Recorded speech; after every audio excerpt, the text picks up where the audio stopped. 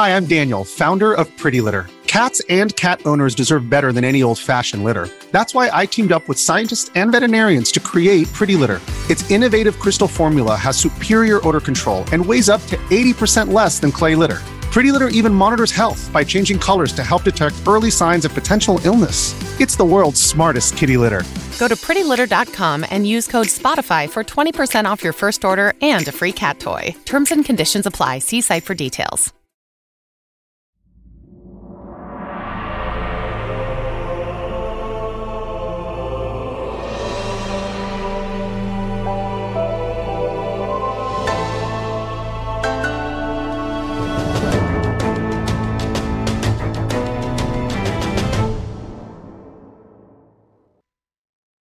What's happening, friends? Welcome to Podcast Unlocked. Yes, your ears are not deceiving you. It's Podcast Unlocked.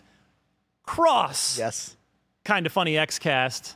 I'm Ryan McCaffrey, sitting in the host chair, courtesy of my gracious host, which is just it's a hostception going on. We are all here together for the greatest Xbox podcast crossover of all time. I'm Ryan McCaffrey. To my left, you know him as Snowbike Mike. The greatest hair at this panel. Oh. Certainly, there's no question about that. I take slight offense to that, but Stella's got some good hair. She's got some great hair, too. In the middle, Paris Lilly. You know him, you love him. Piping in from Los Angeles. Hello, Paris. Hey, how you doing? I really wish I could be there for this one. This is going to be a lot of fun. Well, we're glad you're here in voice and in video.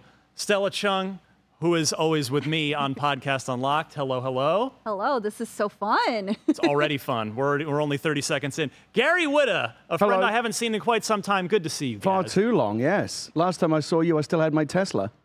Yeah, you were a much happier camper in terms of your feelings about that car company back then. The two best days in the life of a Tesla owner, the day you buy it and the day you sell it. Well, to each their own, as long as you're happy. As long as you're happy. Fight. There's nothing to fight about. It's all good. It's all good. And we are here for a very good reason. So we are here to support the Extra Life charity. Extra Life is a fundraising program of the Children's Miracle Network hospitals. The Extra Life community fundraises year-round to change kids' healthcare, to change the future. Donations go to local member hospitals to fund critical life-saving treatments and healthcare services, along with innovative research, vital pediatric medical equipment, and child life services. Now, to do your part, grab a bunch of awesome games, courtesy of the IGN Editor's Choice Bundle, live at humblebundle.com right now. It runs from today to November 22nd.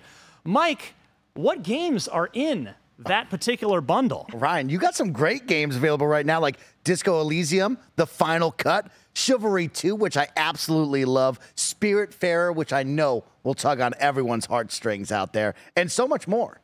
Excellent. My wife got quite emotional playing Spiritfarer. Do you play it? I did not. It's really sad. You have to usher people, into the afterlife, and then when you have to say goodbye to each one, it gets, they do enough work with the story and the character that it's like really emotional saying goodbye to these characters. Cool.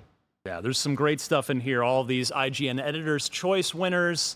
So again, head on over to humblebundle.com now to get yours. You'll be helping out a great cause. So we have a fun sort of evergreen segment lined up for a little later in the podcast. But first, we thought we'd just catch up on the week's Xbox news, see what's doing. And before this is so weird. Yeah, it's weird. This is something. It's like I can't get my head around it. Like this is not. It's like I'm in a dream or something. Like why are you here? Sequence. Like when you have dreams, like people just randomly show up out of context. Like why is he here? Like that's kind of. I mean, in a good way though. Okay, I was saying I can go. It's a pleasure. No, we want Ryan. I don't want to wake up. I know. We want Stella hanging with us. Is right. Well, can we talk a few minutes about Alan Wake 2? I know you guys have already done a whole spiel on it, but it has been out for about a week now or so. I'm neck deep in it and absolutely adoring it. Gary, have you had a chance to spend much time with Alan Wake 2? Literally started installing it on the PC before I left, so it'll be ready for me when I get home. I'm very excited. I've already had the Xbox version ready to go, but then everyone's been talking about the PC version. I know Paris has been going on over the path tracing, and because I just got this new 4090 with the super crazy monitor. It's like I feel like that's the way to go.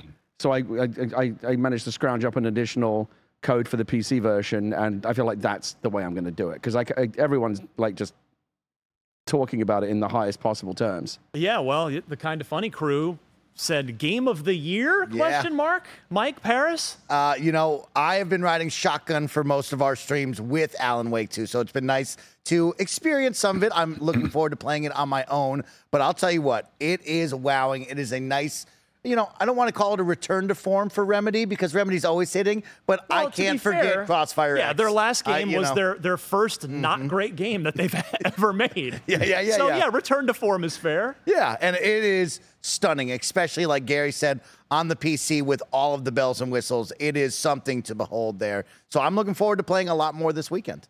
Paris, your thoughts on Alan Wake 2 thus far? So ironically enough, I rolled credits late last night, and I tweeted this morning, it's a game of the year, hands down. That this is the best game that's come out in an unprecedented year of great games in 2023. But this is game of the year.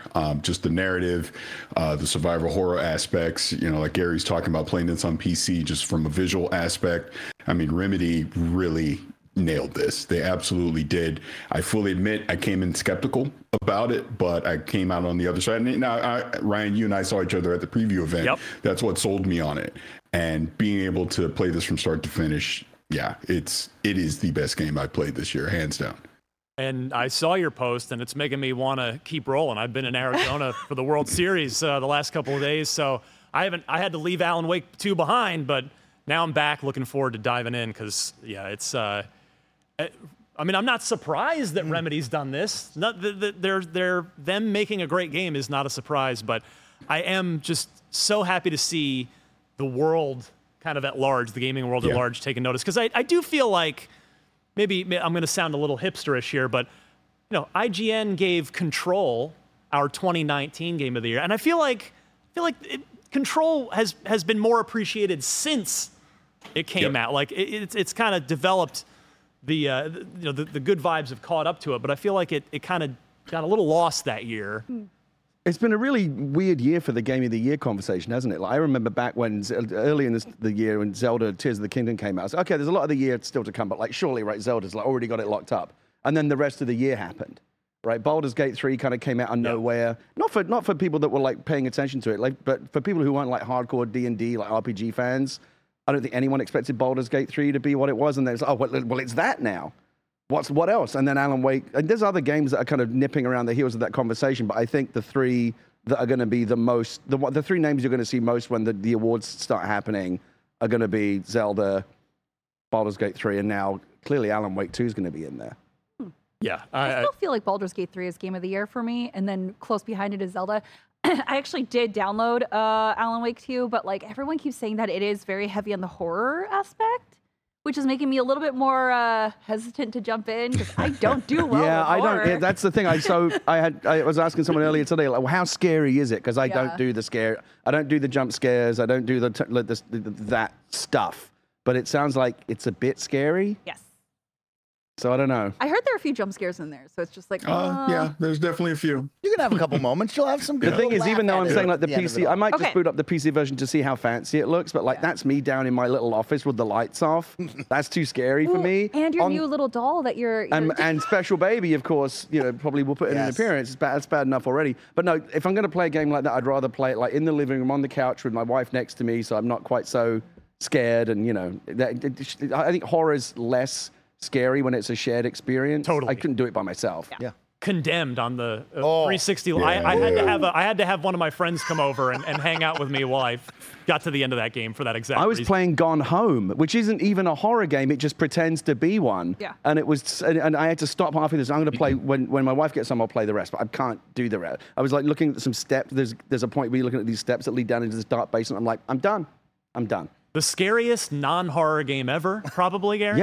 Yeah. It does a great totally job of using the tropes of the horror game to make you think it is a horror game, even though it isn't. Very, very clever game. Yeah. So, big ups to Remedy. Hope everybody's given this game a chance in, it's blockbuster game season, but everybody check out Alan Wake 2. It is good times. If you're like me and haven't played the first one because the first one is also too atmospherically scary, do you feel like people can jump into Alan Wake 2? I'll let yes. Paris take that. Yes? Yeah. Okay. Yeah, yes, because the way that they set it up, Saga, you get to play it through her perspective, and she's like a substitute for new people coming into the series because she's learning about the Alan Wake universe just the same time as you are as a player. So that's a great way to introduce yourself into it as well. So yeah, new players, easy entry into the Alan Wake 2. Well, since I haven't finished it yet, I can't yet say if I think it's Remedy's best game. What I would say to answer that right now, before finishing Alan Wake 2, for me, it's Max Payne 2. Oh. And 1 and 2, some excellent, somewhat unexpected news this week. I thought these were further out. Remedy updated their shareholders this week, saying, hey, we've got Alan Wake 2 out the door, lots of critical acclaim, but the Max Payne 1 and 2 remakes that will be funded by, published by Rockstar, and done in the Northlight engine, as all of Remedy's stuff has been, is ready for proper production. So, Gary, I know back in your PC gamer days, Max Payne 1, Max Payne 2 were a very big deal. Are you pumped for a remake of those two? Yeah, kind of. I mean, I wasn't the biggest. I don't think they are Remedy's best games, but there's something about the world that's just a bit too schlocky noir for me, but I enjoyed because it was the first, I think one of the first times we saw that bullet time mechanic, right, where you could slow down time, and that was very, very in vogue after the Matrix, right, and that's when games started doing it. I think Max Payne was the first one to really turn it into a gameplay mechanic, but it is very much one of those, as much as we look back on PC gaming in the 90s as like the golden age of PC gaming, because it was great back then. A lot of those games have not aged well, and they are very ripe for this kind of treatment. So I think I can imagine how amazing it will look. It'll be interesting to see. I don't know. Are they also planning to is it going to be the exact same game with a graphical makeover, or are they going to look at updating mechanics as well? I don't know. Yeah, we don't know that quite yet. I mean, look, this is what I'm talking about. And I mean, well, look at this. We're looking at how old's this game now? 96 for the first one. I was going to say it's close to 20. Wow. Yeah. Wow. I mean, look at that. It still looks pretty good, but I know what you mean. It's like if somebody said to me like, so what was PC gaming like in the 90s? I would just show them those 5 seconds, and that would tell you all you need to know. Stella, Mike, any interest in either revisiting Max Payne, or I'm guessing for at least one of you, it's going to be playing it for the first time? That's me. Yeah, I'd like to play it for the first time. I'm so sad I missed all of these different gaming things, but I was born when that was here, so like it's kind of inevitable that I would miss it. So, but yeah, I always love these remakes because I'm like, yeah, there's no way that I would have experienced this naturally anyways. So, I would love if they did some new twists on it, because I think if they did something like what Dead Space did, where they kind of just enhanced the mechanics that made it so unique, that would just blow it out of the water. Yeah, I'm really loving this as someone. I can remember Max Payne 3, right? Max Payne 1 and 2 are so far gone out of my memory that I am excited to relive these moments and have those aha moments that we got with Resident Evil 2 and 3 with those remakes, and now into 4, where it's special to have games from your childhood or back in the day come back and look beautiful and be able to replay those. I'm excited as can be. And I always, whenever I think of Max Payne, I think of Dead to Rights with the Husky. That's where my mind goes to all the time. Yeah, that's OG Xbox PS2 era right there. That's good times. Paris, any fond memories of the original Max Paynes? Believe it or not, I've never played Max Payne. So you'll be on the remake list then. You'll be one of the folks. I definitely will check out the remake. But never got into 1 or 2, so it never resonated. Alan Wake, ironically enough, was probably my first Remedy game. I just remember, because I think I was at PC Gamer at the time, and I remember like the first press release or whatever it was, and I specifically remember thinking, his name is Max Payne. The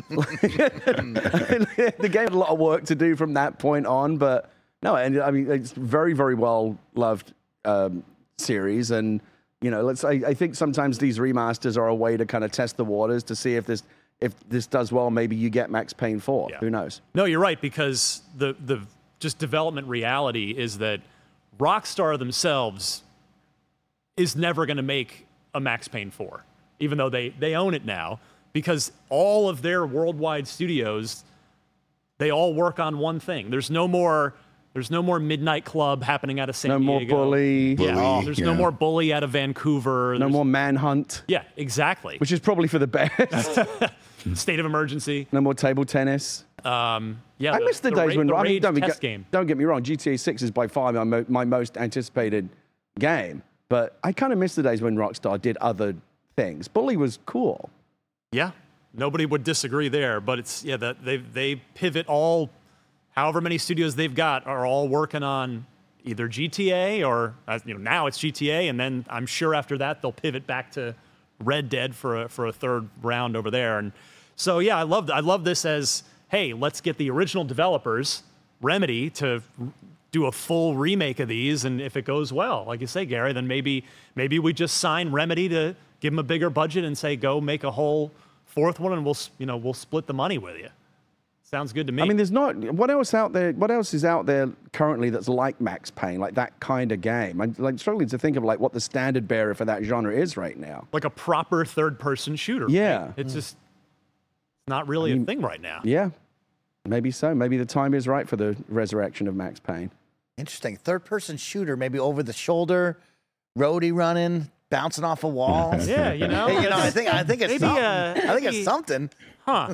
I feel, well, as someone who hasn't played, and I'm going to get ripped apart for this, but like Max Payne, didn't it have like a sandboxy element to it? Or am I thinking of something else? It was pretty linear by my recollection. Okay, I'm thinking of something else then. But it has a pretty good story. And I'm trying to think of like, Hitman is the closest thing, but it's very different. Like it's stealth focused as opposed to, going all out. But the way I played Hitman. yeah. Duck and cover, everybody. Well, speaking of that roadie running, there it is. Third-person game, Gears of War, little bit back in the news this week, courtesy of its creator, Cliff Bleszinski, who was speaking to Comic Book, and Cliff is out there, of course, promoting his new comic book, Scrapper, and of course, Gears of War comes up when you talk to Cliff. Either he'll bring it up or you'll bring it up, one of the two. And I love Cliff. And once again, Cliff coming out and saying, hey, I'm open to talking to you, Microsoft, if you want to talk. He said, I believe Gears needs a little bit of a reboot like God of War had. And I've always said, Phil Spencer has my number. I'm happy to consult.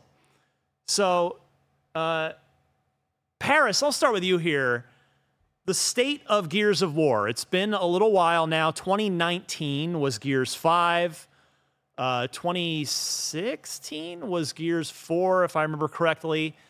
And we're pretty far removed from Cliff's involvement in it, although he does seem to, it does seem to be still very near and dear to his heart. What do you think? I mean, we know there is a Gears 6 coming, even though it hasn't been officially announced. We've got a cliffhanger to resolve. We've got a story arc to resolve. But what do you see as the future of Gears, Paris? Because this is a franchise Microsoft paid a hell of a lot of money for, and they're not just going to sunset it after this next Gears game. So, where do you think they should go? I definitely think there's a lot of life left in the Gears of War series. I actually saw you say something about that online. I think they really need to start calling it Gears of War again. Excuse me. But one thing that I've been saying on the show for the past couple of years about that franchise is I really wish they would lean more into basically the horror aspects of what Gears of War, like when we saw the first Gears of War, that's where it seems like it was going, and then it obviously pivoted off into something else. I think, okay, you finished the story here with Gears 6, with what they started with Gears 4. Let's finish that trilogy. But I would love to see whatever comes after that really just be more survival horror and just lean into that, because I think there's a lot of potential with that. Maybe you're not even a cog. Maybe you're just a normal citizen of, what is it, Sarah is the planet, right? And maybe you take it from that perspective and we kind of tell a story that way. And you, again, go to the horror aspect of it with the locust and everything that comes with that. I think there is a lot they could do with this. And you don't necessarily have to keep it third person, roadie runs and all of that. Of course, that's been the signature of it. But I think that universe has been established enough, and was it Gears Tactics they've already done, where I think you could spin it off into other genres as well. So, I mean, the Coalition is arguably one of, if not the best studio at Xbox Game Studios right now. So they do great work. That's not the issue at all. But I think I would love to see them diverge away from the current formula and story that they've been doing since Gears 4. Mike, are you with Cliff here? Do you think it needs a little bit of a God of War inspired, kind of more serious focused reboot? Or Yeah, what? it gave me a little chuckle there, Ryan, because of course we are in the middle of a, quote unquote finale of this trilogy. But for me, I do think we need that. My questions go to, does that mean we go right back to Marcus Phoenix, right? You think of the God of War reboot, sure, we changed up the formula, but we still stuck with Kratos. So are we going back to Marcus Phoenix and the crew? Are we telling something different, giving us a new slice of that? But for me, I would like to see smaller stories. I really love to highlight Gears 5 Hivebusters. I thought what Hivebusters did was really fun. This self-contained offshoot story of a brand new crew, right? About 2.5 hours to 3 hours, where it's just this fun blockbuster movie. I would love to see the team continue to elevate and try out those style of storytelling for me. Stella? Yeah, I think I would want a new story just because when you see, I was thinking, we could do like a prologue to Marcus's story. But I'm like, well, but then there are very little risks in that. You know that Marcus is going to be okay, generally around what happens with the story. So I feel like a different story branching from something that could maybe parallel with Marcus' story could be good. I love this idea. Like the way that God of War did their reboot was just so good. And I'm like, Gears of War could definitely do something like that. Also, when did they start going to Gears instead of calling it Gears of War? Because I remember five. Okay, because I remember. I thought it was 4. Was it 4?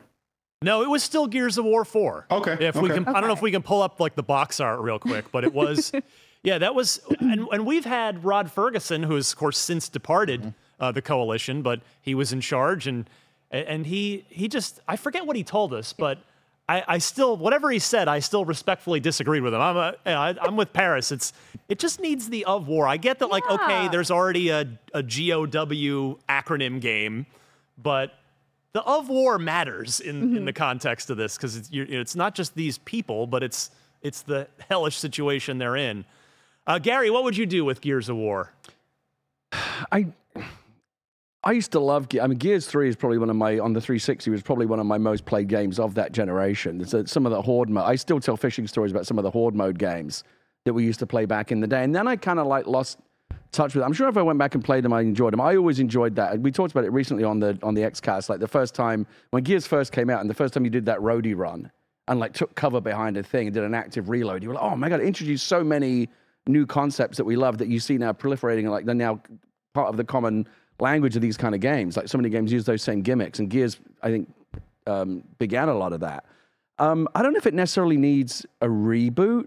I mean, it's almost. I mean, is it in trouble? Like when you usually talk about rebooting something, it's either because it's been a really long time, or because you desperately need to make a direction change. And I just don't know how the Gears games have been pretty well received, right? They are what they are. But to Paris's point, I also think it's really interesting when you do things that are a bit more daring and allow yourself to not feel attached to the genre that you started with. Like these are big worlds, and the characters and the storytelling and the world building is interesting. You can do other things. Like I said, they did it with tactics. And I agree with Paris, actually. I would love to see something that's more, you can do these, and again, with all these studios they have now, they have the luxury of doing this. It's like, okay, let's continue to let's do Gears 6 or Gears of War 6, as I agree it should be called. Is that officially, is the game just officially called Gears 5? It is, or 5. Yeah, it's Gears 5. It is not Gears of War 5. That's messed up. I don't like that. I'm glad we're all in agreement. That just rubs me the wrong way. So by all means, continue with that, but let a smaller studio do something like a smaller, more contained, survival horror, scary, dark, subterranean thing. I think that could be really fun. The movie, of course, is going to be coming out. They're working on the movie right now, so maybe that's an opportunity to reset.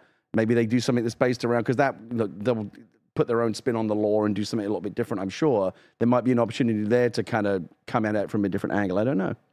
I know good podcasting involves healthy arguments, but I don't have anything to argue with any of you about.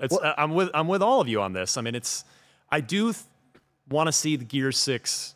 I think Gears, and this is just me, I don't know how true this really is, but it does seem like the Coalition has kind of gotten a little bit of an unfair treatment from the community in general, in the sense that just because they're not epic, it's been like, oh, we're not as into this, and I think Gears of War 4 and Gears 5 are a little underrated. I think we've rated them very highly at IGN, but Yeah, I don't think they kind of get quite the same love in the community that I feel like they deserve. So I'll be curious if this extended time off, because it's, like I said, we're already coming up on, in fact, I think we passed the 4-year anniversary now since Gears 5 came out, and 6 hasn't even been announced. We all know it's happening. Rod came on our show as a Blizzard employee and kind of, more or less said what we already assumed, which is that we know that game is in the works. So it's going to look amazing on Unreal Engine 5 because the Coalition has been already just honing their skills on that with the Matrix Awakens tech demo that they worked on with Epic about, was that 2 years ago now? So it's going to look great, but yeah, I'm with all of you. I think it needs a little bit of a fresh start once this trilogy is concluded. Would you say that Gears and Halo have the same amount of rep in the gaming space? No. Not even close. I was going to ask the same question. I think we've talked about it on the Xcast before. I personally don't think of Gears as like a top tier, like S tier Xbox franchise. Look at Mike's face. Okay. Well, I'm on the opposite Mike's not side. having it. Yeah, I think these are two Back back of the box groups right Look, here. Like, the you very gotta top- have these two on there. Halo, Forza, Banjo-Kazooie. I think we all can agree on that. Okay. And then to me, Gears of War is like it's right under it, but it's like Okay. A-, not A+. So it's still It's up top, there, but I not like certainly I don't think you can compare it. Like in terms of like what's iconic. Like if you showed someone a picture of Master Chief and say, "Do you recognize that?" I think more people would say yes than if you showed them Marcus Phoenix. Don't you think? Like Master Chief actually is like an icon in a way that I don't think the Gears characters are. I think that COG logo, the bloody COG logo with the skull in I it, was gonna say is the gun super specifically iconic. for me, I was going to say when we're talking about this, that world is iconic, right? You think about the torque bow, you think about the Lancer with the chainsaw on the end of it, the Nasher shotgun, right? You go down the list, and it's like these all incite something within you that you go, I remember that. I guess on my side, Gary, where I would semi-agree with you is I think the multiplayer has such a steep learning curve to be semi-good at it that I think people get turned away from Gears of, I have a great time with the campaign. I love that. I play enough of the multiplayer, but man, I'm not good at it. I leave that kind of faster than I would in a Halo multiplayer situation. Yeah, that's where I would jump in and agree, where I just think the multiplayer for Gears overall, I think the Horde mode was a Gears 2 where Horde mode came in. I think that kind of, gave it some life, and people, you jump on with your buddies on the weekend and we would go through the various waves of that. But I think it's just a pure multiplayer game. It has never had the impact that Halo has obviously had from a multiplayer standpoint. But I do disagree, Gary, that I think it is for Xbox one of their quote unquote S tier IPs that you look on the back of the box, it is going to be Halo, Forza, Gears.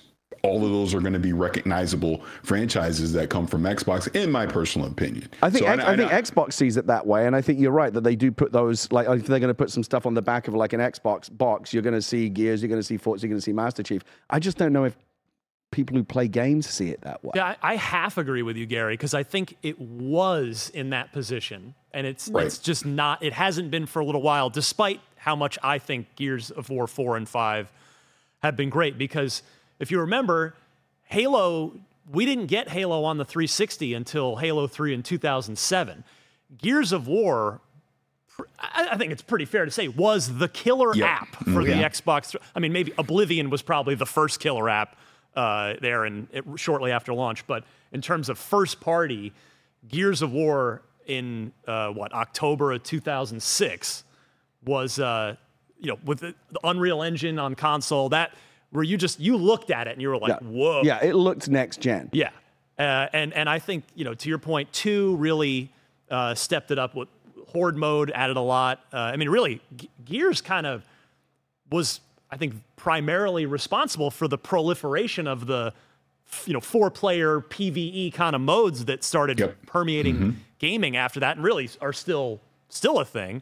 And then Gears 3, I couldn't agree with you more, Gary, where I remember I reviewed that for OXM. It was one of the easiest 10 out of 10s I ever threw down. The campaign was just gameplay-wise brilliant. I thought the story wrapped up super well with Adam Phoenix and the crew, and Dom, of course. And Horde was better than ever. Versus was better than ever. And then they did kind of follow it up with that. still good, but huge step down. The People Can Fly game, the Gears of War Judgment, was kind of I've forgotten all about that. Yeah, exactly. And then after that, it kind of laid dormant for a while. Microsoft's bought it, and they've been kind of it does seem like 3 was 1, 2, 3 was the peak, and now Microsoft's been trying to claw their way back to that. It might be that the way to get it back is just through kind of repeating what they did, like you said with the first one. The Gears of War on the 360 was one of the first games I remember looking at. Go, okay, yeah, it's the next generation's here because look at this, clearly so much better than the original Xbox. That maybe they're using UE5, which is incredible. We're just beginning to see like what it can do. Maybe if this game, like just on a technical graphical level, is like, oh shit, like this is beyond anything we've seen before. That alone would be enough to kind of get some excitement back. I have a couple things coming to my mind. Of course, Batista is always the teased. We all want that from the community. What if it is a reboot with Batista? Maybe not as Marcus Phoenix, maybe its own character. Would that have the staying power? Crackdown 3 with Terry Crews was kind of last minute, but would Batista maybe sell a little bit more? Would that get people excited? I don't think so. Yeah. I mean, No, I don't think so either. Yeah, I love his love for it. Yeah. I mean, I have full respect, but I don't think he's necessarily going to move the needle in terms of the sort of franchise power. I don't know what it is about because I really enjoyed the first 3 games, and yet these days I just kind of like, Like if they announce Gears 6, it's not a trailer that I'm going to click on. Oh my god, I'll watch it later. I don't know. Maybe it's me. I know Gears fans are. I don't want to get into another nobody gives a shit about Killer Instinct black hole we did last time. We're still digging our way out of that one. Because I know Gears fans are very passionate. Mike's a perfect example. But I worry about the wider audience. Does Gears still kind of generate that excitement across gamers as a whole? Paris? I personally think Gears got too Hollywood, in my opinion, and bringing up Batista is actually a great example of this. You have Batista, and there's Ice-T, and then Linda Hamilton as an example. I thought they did way too many tie-ins to things outside of the Gears universe to try and get people into the Gears universe, and it just didn't simply work. Instead of focusing on unique gameplay, upping the stakes, doing something in that Gears world that we hadn't seen before. That's what I saw. I felt Gears 4 and even 5. I mean, 5 did kind of the semi-open world stuff, but it felt like more just Gears versus, oh, wow, we're really doing something new with the Gears of War franchise. And my hope is with 6, even, again, you need to finish the story, but kind of get back to the basics somewhat, but then at the same time, take some risks. I know that's doesn't make sense, but if you get what I mean, whereas, yeah, you got the core Gears of War gameplay. They tried the open world stuff that didn't necessarily land, so maybe you don't do that, but you try something else new at the same time. It's going to be Unreal 5. We know that the Coalition, they've kind of been one of the gurus of the Unreal Engine outside of Epic, right? So maybe they, from a visual standpoint, bring something to the Series X and to the PC that really showcases Unreal 5. That's what I hope to see. And then once Gear 6 is done, as I said at the top, do something completely different. That's what I would like to see them do moving forward. Tell me if you agree with my interpretation of what you're saying, Paris. I think you're getting at less is more, right? There you go. That's a good way to simplify it. Because Gears 5 added, actually, it's again been 4 years. I'm blanking on the DBs, the robots. Inevitably, right? Sequels and franchises, they have to add stuff. We've already done the locusts, so what do we? Okay, well, we get the swarm. Okay, we got the DBs. Maybe kind of pare things back down is what I think you're saying. Here's a great example of another obviously major franchise, Halo. When Halo 4 introduced, did all the Forerunner stuff and all that, I was like, man, I just want to fight the elites and the grunts. That's why I love Halo. This extra stuff isn't why I came to Halo, isn't why I love Halo. Sure, you tried it, but it didn't necessarily work. And then I feel like, and obviously once we get here to Infinite, they quote unquote went back to basics. What worked, what makes Halo fun? And that's what they did. So I hope they do that with Gear 6. So I have a question, because for me, I always felt like, as someone who watched her friends play Gears and Halo, because I didn't have a console growing up, I always felt like they were pretty on par with being like the Xbox exclusives, like being those mascots, I guess. So if Gears were to come out with Gear 6 and it was like Halo Infinite, where it was just like that when it launched, like it had the same sort of issues and problems, do you think the community for Gears would be as forgiving and patient as the Halo community? No, no, I do not. I do not. I would hope, and as an industry, they've taken a lot of lessons learned over the past few years of don't release these games feature incomplete. You got to make sure you get it right. If you need to delay it, do what you got to do, but don't come out the box feature incomplete or full of technical issues. The community is clearly rejecting that, and they don't want to see that anymore. Especially when it's a big budget mega franchise. Yeah. You know, you gotta come out swinging.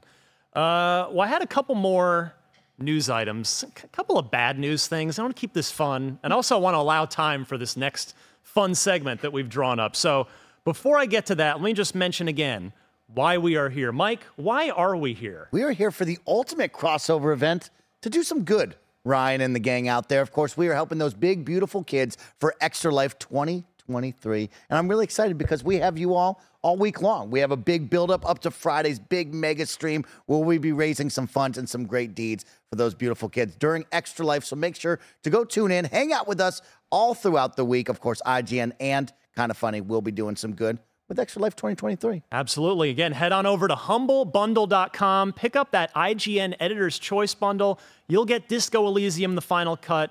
You'll get Chivalry 2. You'll get Spiritfarer, which Gary was talking about. You'll get The Forgotten City. You'll get $10 off almost anything in the IGN store. We actually got a bunch of cool official licensed game merch in there now. 3 free months of IGN Plus for free. It's over $204 in total value. So all games that got 9 and above, basically, it says there? Exactly. Yes, sir. Nice. So do check that out. It is for a great cause. This episode is brought to you by BetterHelp.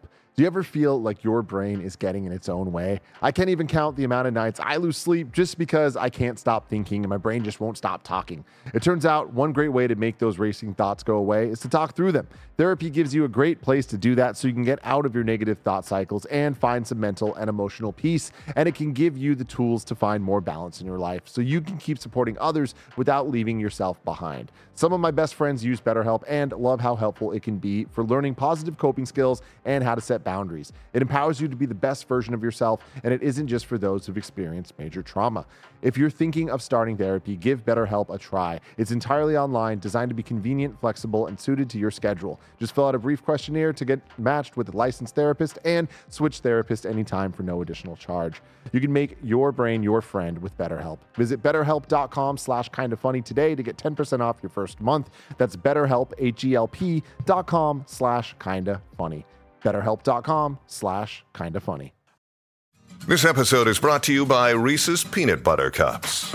In breaking news, leading scientists worldwide are conducting experiments to determine if Reese's Peanut Butter Cups are the perfect combination of peanut butter and chocolate. However, it appears the study was inconclusive, as the scientists couldn't help but eat all the Reese's. Because when you want something sweet, you can't do better than Reese's. Find Reese's now at a store near you. If you're an athlete, you know the greatest motivator of all is the fear of letting your teammates down. After all, a team is only as good as its weakest link. So you owe it to those wearing the same jersey as you to be your best every time you step on the field. That's why there's no vape in team. When you vape, you can expose your lungs to toxic chemicals that can damage your lungs. If you're a step behind, the team's a step behind. Brought to you by The Real Cost and the FDA. All right, let's have a little fun here. So I admit I'm shamelessly stealing kind of the inspiration for this bit from the Bill Simmons podcast. I enjoy, I'm a big sports fan. And Bill Simmons likes to do a lot of kind of goofy, hypothetical, fantasy draft kind of stuff. So, and I know you guys have done your share of fantasy drafts. I thought something that neither one of us has done before that could be fun, and it's only silly because we won't be able to declare a winner for 5 years. We'll have to come back in about 5 years, just bookmark this. But I thought we would do, now that the Activision Blizzard King deal is official, it's done, it's over, and we'll do an Xbox Studio draft where we will each, I don't know how many times we're going to go around. We've got 5 of us.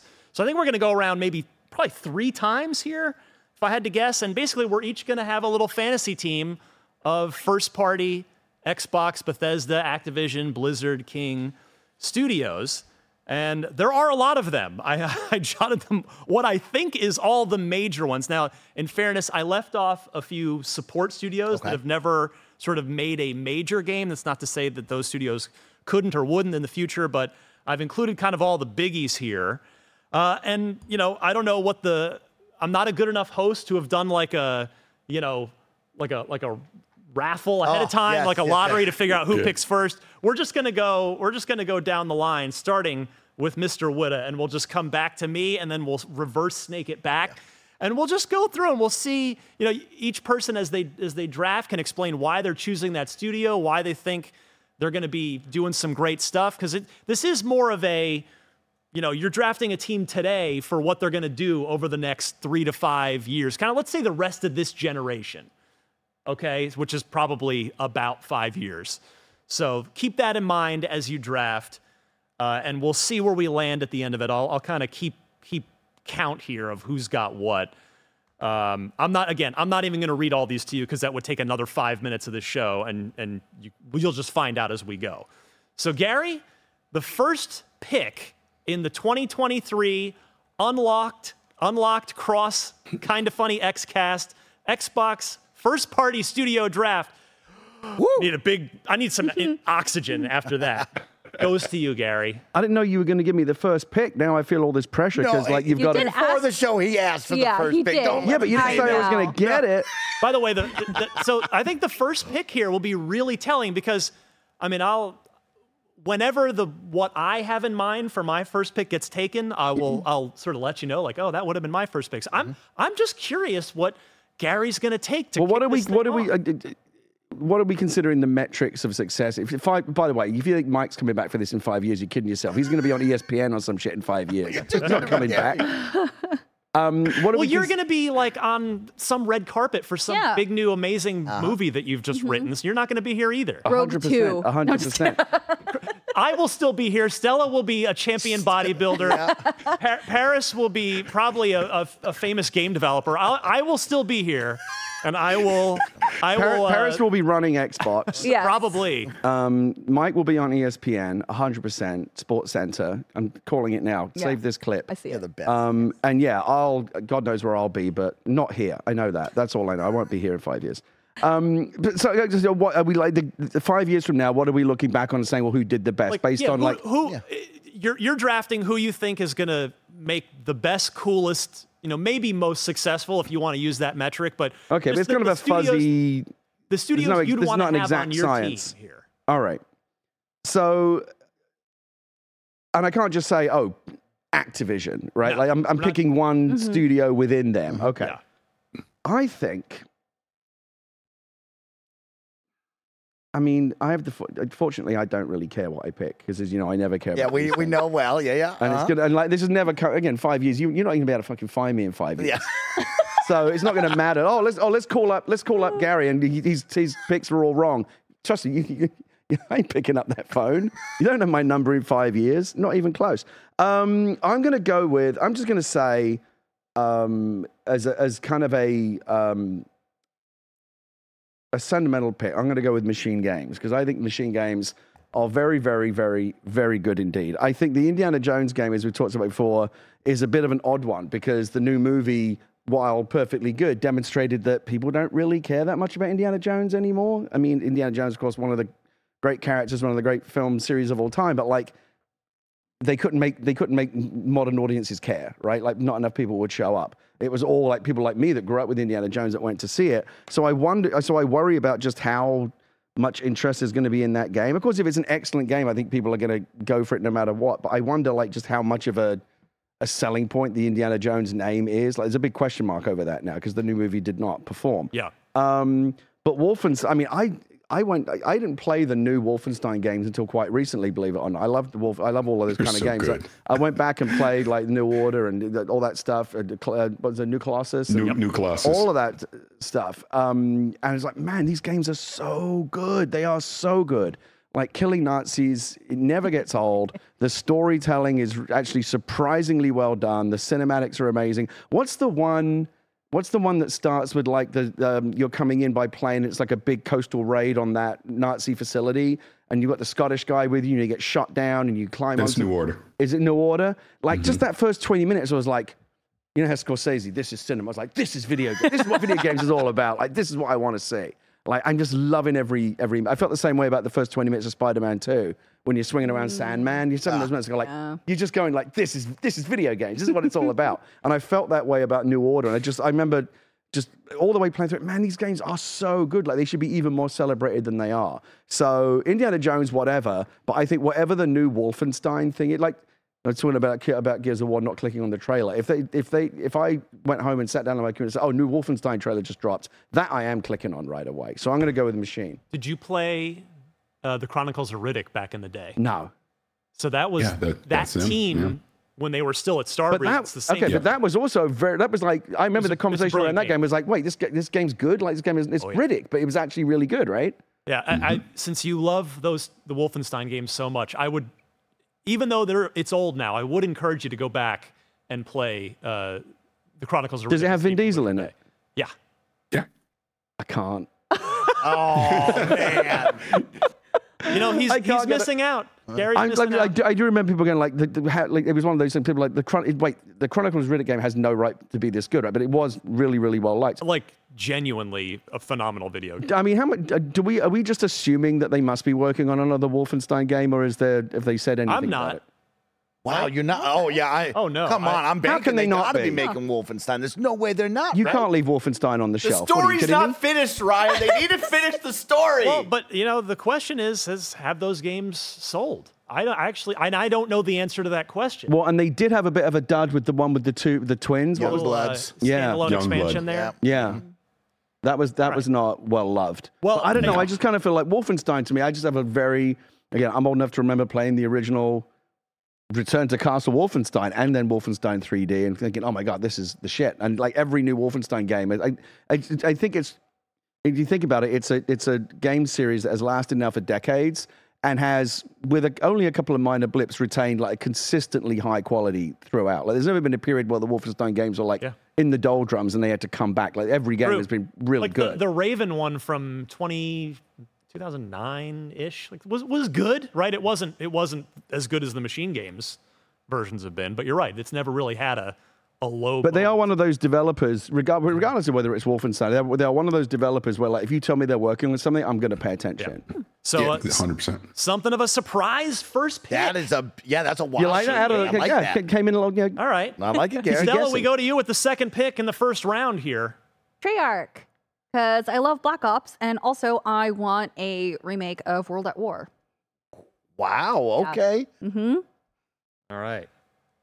That's a great poll, Stella. You know you. what? I'm stunned by that because I really like World at War, but I think the audience has shown that they don't love going back to the older dated Call of Duty games. Like when we played Vanguard recently, they're like, hey, we're enough with World War II. But I know, but I think that the audience would be, we loved World at War. Let's go. Right. Yeah, of all the older ones that you can go back to, give us World at War. And I have so many fond memories of going over to my friend's house and they would bring over their Xboxes and we would set it up for like a LAN party and we would play zombies. It was so fun. Oh my God. It was my first real connection with Call of Duty. And I was like, oh my God, I see why they talk about this all the damn time.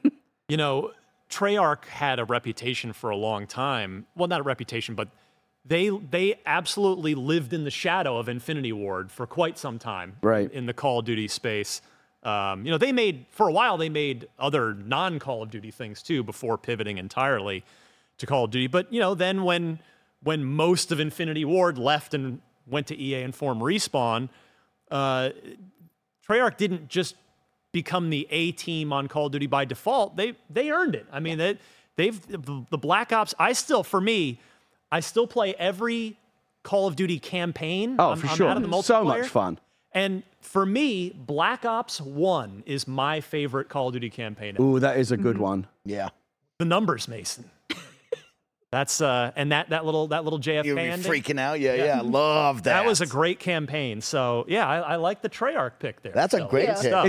What's interesting about that as a pick is that if you think about what Phil has said about what the Activision studio, the studios are going to be like under his supervision. I think he said like, we're not necessarily going to keep the Call of Duty games on this annual treadmill, right? Where we're putting one out every. The way they did that was, you remember, they would basically alternate studios. Like Infinity Ward, Sledgehammer, and Treyarch would take turns, so that they had this. Each one of them had like 3 years to make a game.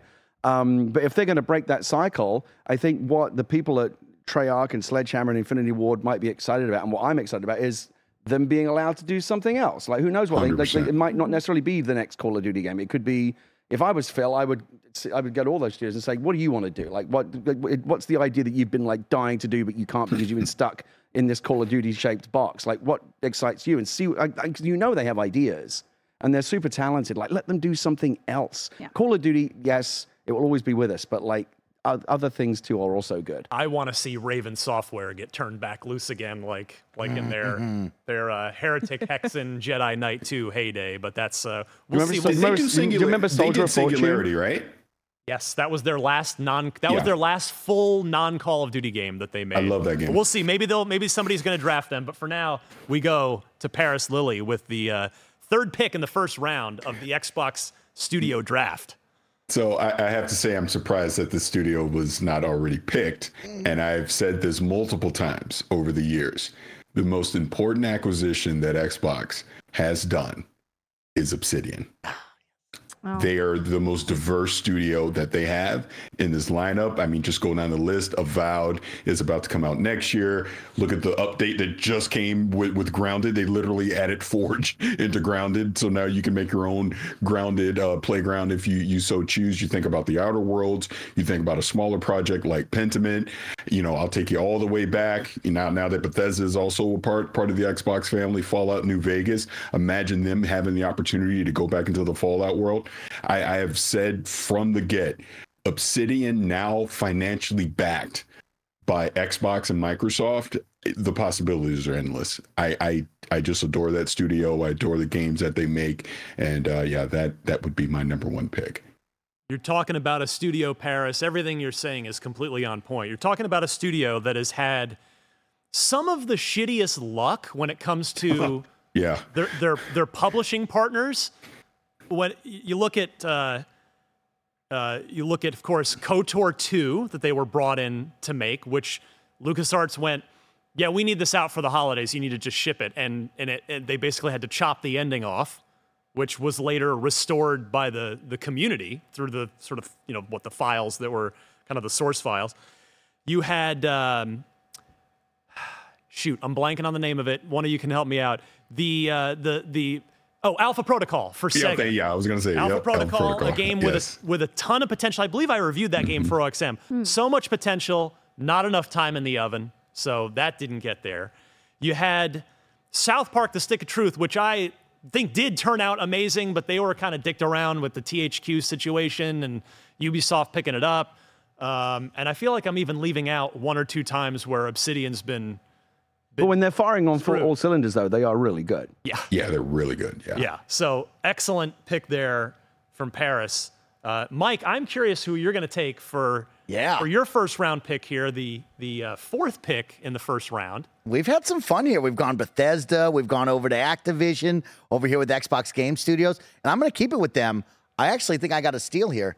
Playground Games. That was going to be my pick. So now I was going to see how long they were going to stay on undrafted, but that is. Go ahead, please tell us about Playground Games. Is a special dev team over there. They are cooking up something really great. Of course, IGN knows Forza Horizon 5. One of the top dogs, game of the year over there. I think it's getting a lot of love, and of course, everyone enjoys that arcadey racer that they create. It is something special. But then also with Fable on the horizon, right? The opportunity to get out of just the racing realm and be able to flex those muscles on what they create with this world.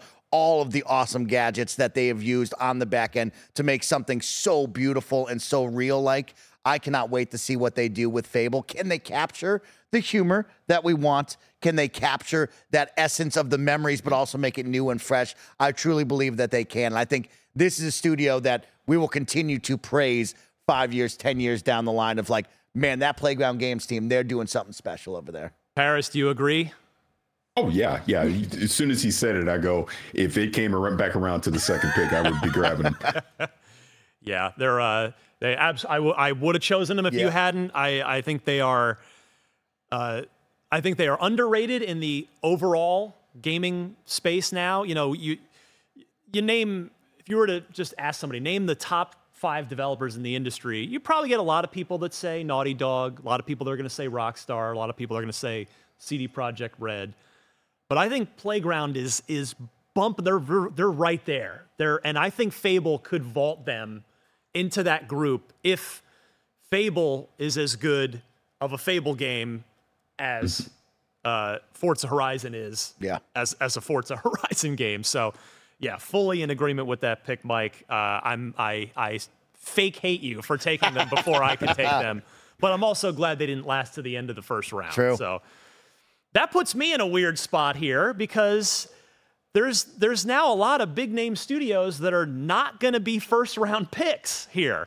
I mean, is Blizzard going to last till the second round? I was going to say, do you think it's interesting we got this far and no one's picked a single Blizzard entity at this point? What does that say about the current state of Blizzard? Exactly right. You're exactly right, Gaz. Is 343 going to get chosen in the first round? Is Rare? I think Rare might get chosen by Mr. Lilly back here at some point, but that's. Well, you have the last first round pick, right? I know. And I'm going to see. I think I might surprise some of you here because I'm honestly looking this over because I was dead set on Playground. Yeah. And now I'm kind of like, all right, where do I go? And in the interest of time, because we're only through round 1 here, I'm going to just make my pick.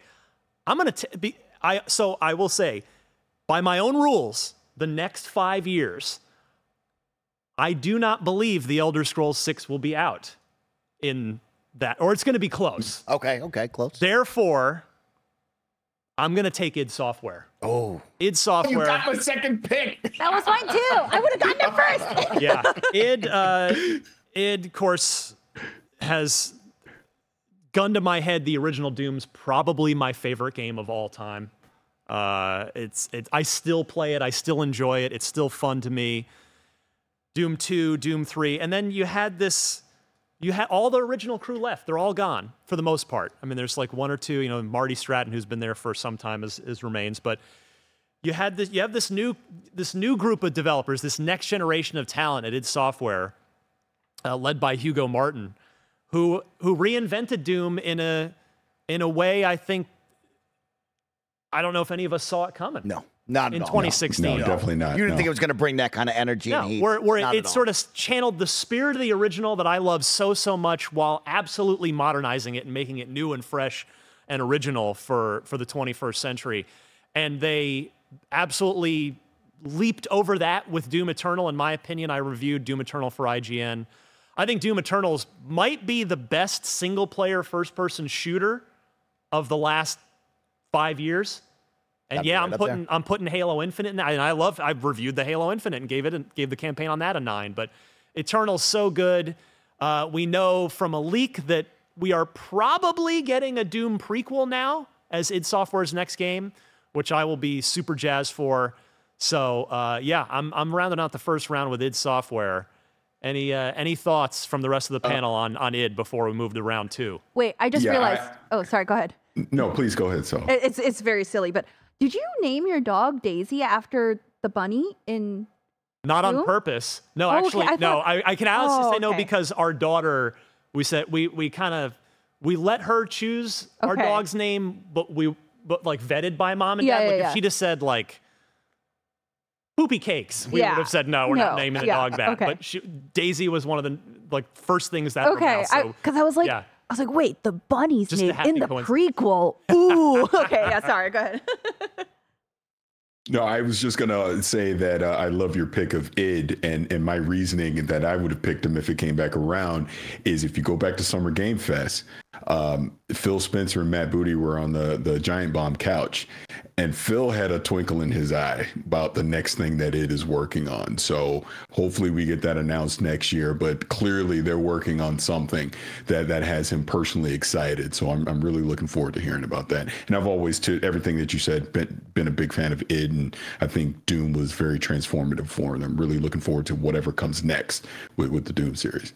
All right, we're going back to me here as we're going to snake it back for round 2. Wait, you get 2 picks in a row now? Yeah, last pick. Reverse That's how it cycle. Is that how it works? Yeah. Okay. Yeah, All right. right. And then you'll get 2 in a row at the as fair we enough. circle back from round 2 to round 3. All right. So, yeah. All right. What is that trophy you've got there? Oh, this is only me kicking everyone's ass in Kind of Feudy today. Greg. Oh, God. that's Yeah. Please go check that out on Patreon right now. Go support happened. the team and watch a great kind of Spoiler alert. Spoiler, Your but boys you've seen lost. it. Yeah, exactly. All right. First pick of round 2. Boy, I actually forgot until this moment that, oh, yeah, I get to go again.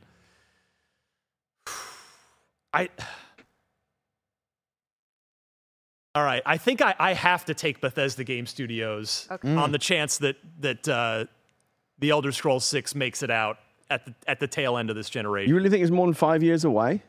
I think it is 5 years away.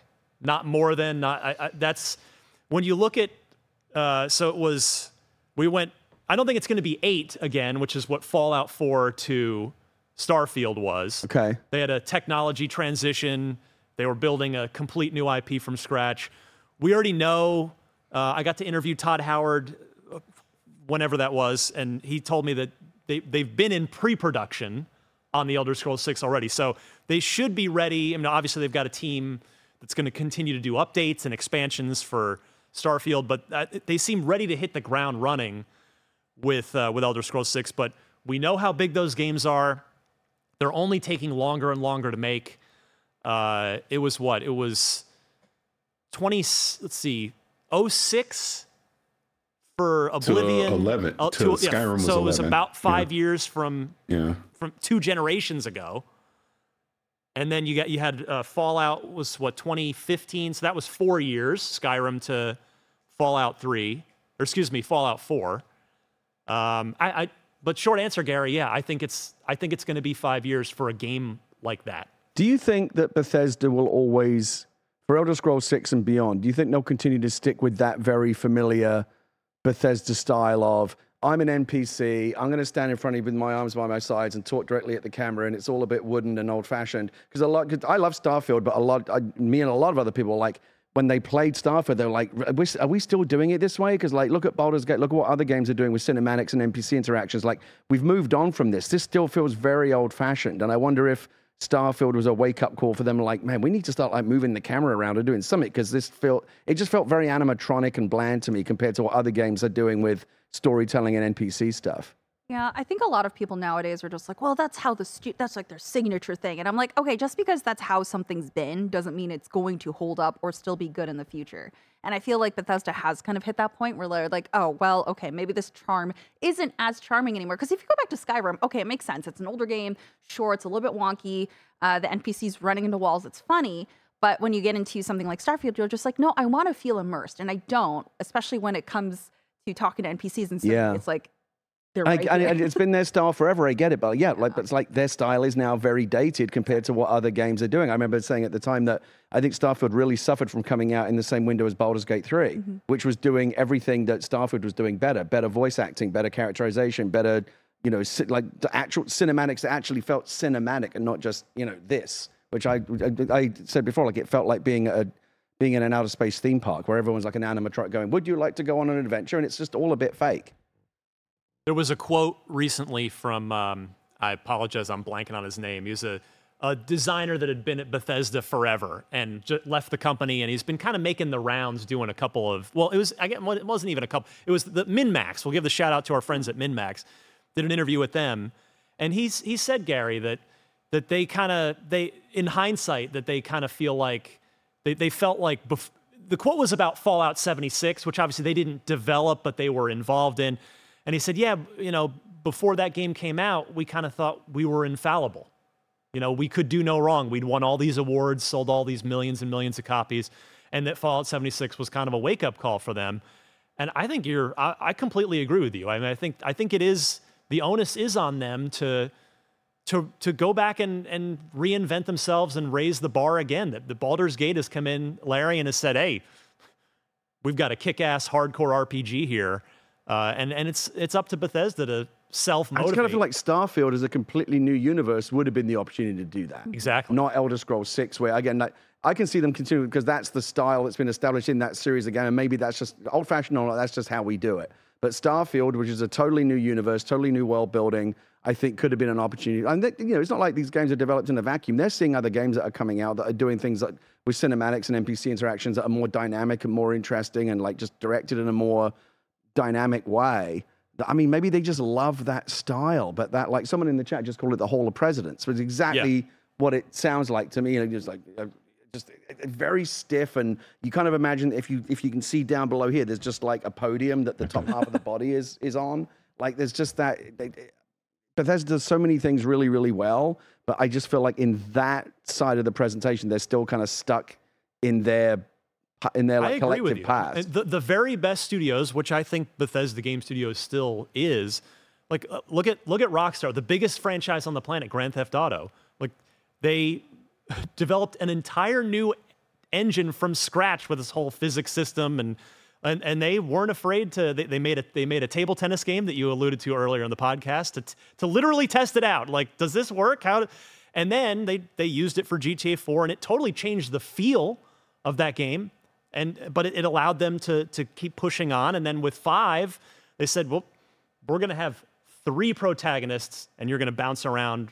You know, they're not afraid to push it, and I think Bethesda, the onus is on them to do the same a little bit here with Elder Scrolls. I think Starfield, the way that it was received, was a bit of a wake-up call because I thought it was just me, but I ended up hearing that, this feels a bit antiquated, like from a lot of people, and I wonder if they are kind of taking that to heart because clearly but again, Baldur's Gate 3, not to harp on it, and Spider-Man 2, like look at what you can do.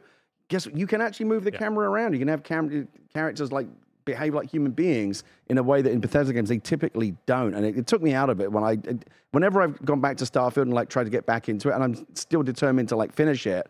It's that kind of wooden, that stiff feeling that has prevented me from like feeling really invested in. And resources won't be a problem for Elder Scrolls 6 if they need more developers, more manpower, more team members to redo that technology and invent a new way. Yeah, and nor will having to hit like some arbitrary release date. Exactly. Right? They'll get as much time as they need. Exactly. So yeah, I'm with you, but I'm still making them my But what's your specific prediction that in, let's say exactly 5 years from now, Elder Scrolls 6 comes out? Is it still this, or have they moved on? Well, given their history, you illustrated it well. I think until they show me otherwise, my default assumption is yes, it's going to be. They're going to keep doing it that way. It's going to be that same NPC dialogue presentation, right? But I'll still be super pumped for Elder Scrolls 6, with or without a change to that system. But your point is nevertheless well taken, Mike. Round 2, pick 2. Ryan, we have some great developers on the board still. A lot of incredible teams. And you highlighted one recently with Blizzard. I think I would be remiss not to select Blizzard with everything that I hype up about them. Which division? Exactly. Right? Which division? That's the problem when we talk about this, right? And I want to give a big shout out to Xbox community member Clobriel. You've seen the squirrel on Twitter before with all the incredible graphics. We're using one of their graphics right now to look at all the different studios. If you ever want a good Twitter follow, if you're big into the Xbox universe, Clobriel is the person to follow. Always making some dope graphics. Is that how that's pronounced? I think it's always said something different whenever I see someone. Didn't get to meet him at Summer Games Fest. Yeah. I met him. Very nice man. Clobriel, what do you think it goes with? Are you putting in an extra vowel there? I'm putting a little. Here's the secret with Mike. Mike always adds an extra letter everywhere. Just to feel it, Are you secretly British inserting vowels where they don't belong? Yeah, that's what. Yeah, me and Gary is right. I'm gonna go with Blizzard though because this is a team right now being brought in by Xbox is going to get a lot of freedom, and I think there's a lot of IP there that needs to be restored. I think we look right at StarCraft and go, okay, let's get on board with that. I will continue to beat the drum. I think Heroes of the Storm needs some love, right? I think that is a great MOBA that can be ported over to the console. We have shown that MOBAs on consoles do work, and I think Heroes of the Storm is approachable. I think it's welcoming to new players. It is not intimidating like Dota and League of Legends, so they deserve a whole lot of love. And I think what Diablo 4 just showed you is Diablo's here, and it's going to stay. It's not going anywhere anytime soon. I do think we will see something special in the works with Game Pass and, of course, that monthly subscription of World of Warcraft. You have to marry those two somehow, some way. I don't know the financials and the business side of things, but like that's going to give a nice shot in the arm of player base. And WoW has been the top dog for a reason because it is great. So it will be continuing to be great. We also know, unless the plan has changed, which it certainly can, but Blizzard straight up announced, they said, they didn't name it, but they said, hey, we're doing a survival game. Yep. Remember that? So Blizzard's got that in the works. Well, so this kind of goes to my point. Like, we talk about 5 years as a long time, right? But in the world of AAA game development, it's not. Like, that's the bare minimum, right? Yeah. To release the kind of game you would expect from Blizzard, unless it's a kind of Hearthstone kind of thing, like a side project. Yeah. But I'm thinking about, like, what's going to happen in the world? What's Blizzard going to do in the next 5 years to turn around the current narrative, which is that they're in the doldrums, and they have been for a while. And what's interesting is you can pretty much chart the decline of Blizzard with the purchase by Activision, right? And having those new bosses. I would love to think that now that period is over, you'll start to see them come back under new and better leadership. But like, where's it going to come from, right? World of Warcraft is just going to continue to be World of Warcraft. That's not going to get reinvented. I don't think you're going to see like a World of Warcraft 2 or anything. They're just going to keep, as long as that's making money, they're going to keep doing it. And World of Warcraft is like, if you talk to people that actually still play that game, there's a lot of there always have been. There's a lot of unhappy people there. It's not an easy game to get into. It's hardcore raiding stuff that is inaccessible to a lot of players. World of Warcraft is just like its own thing, but I'm not expecting like the World of Warcraft narrative to like change dramatically in the next 5 years. StarCraft, are you going to see StarCraft 3? Is they going to do? Are they ever going back to that universe? Those games are hugely successful, but is that coming back? I kind of feel like no.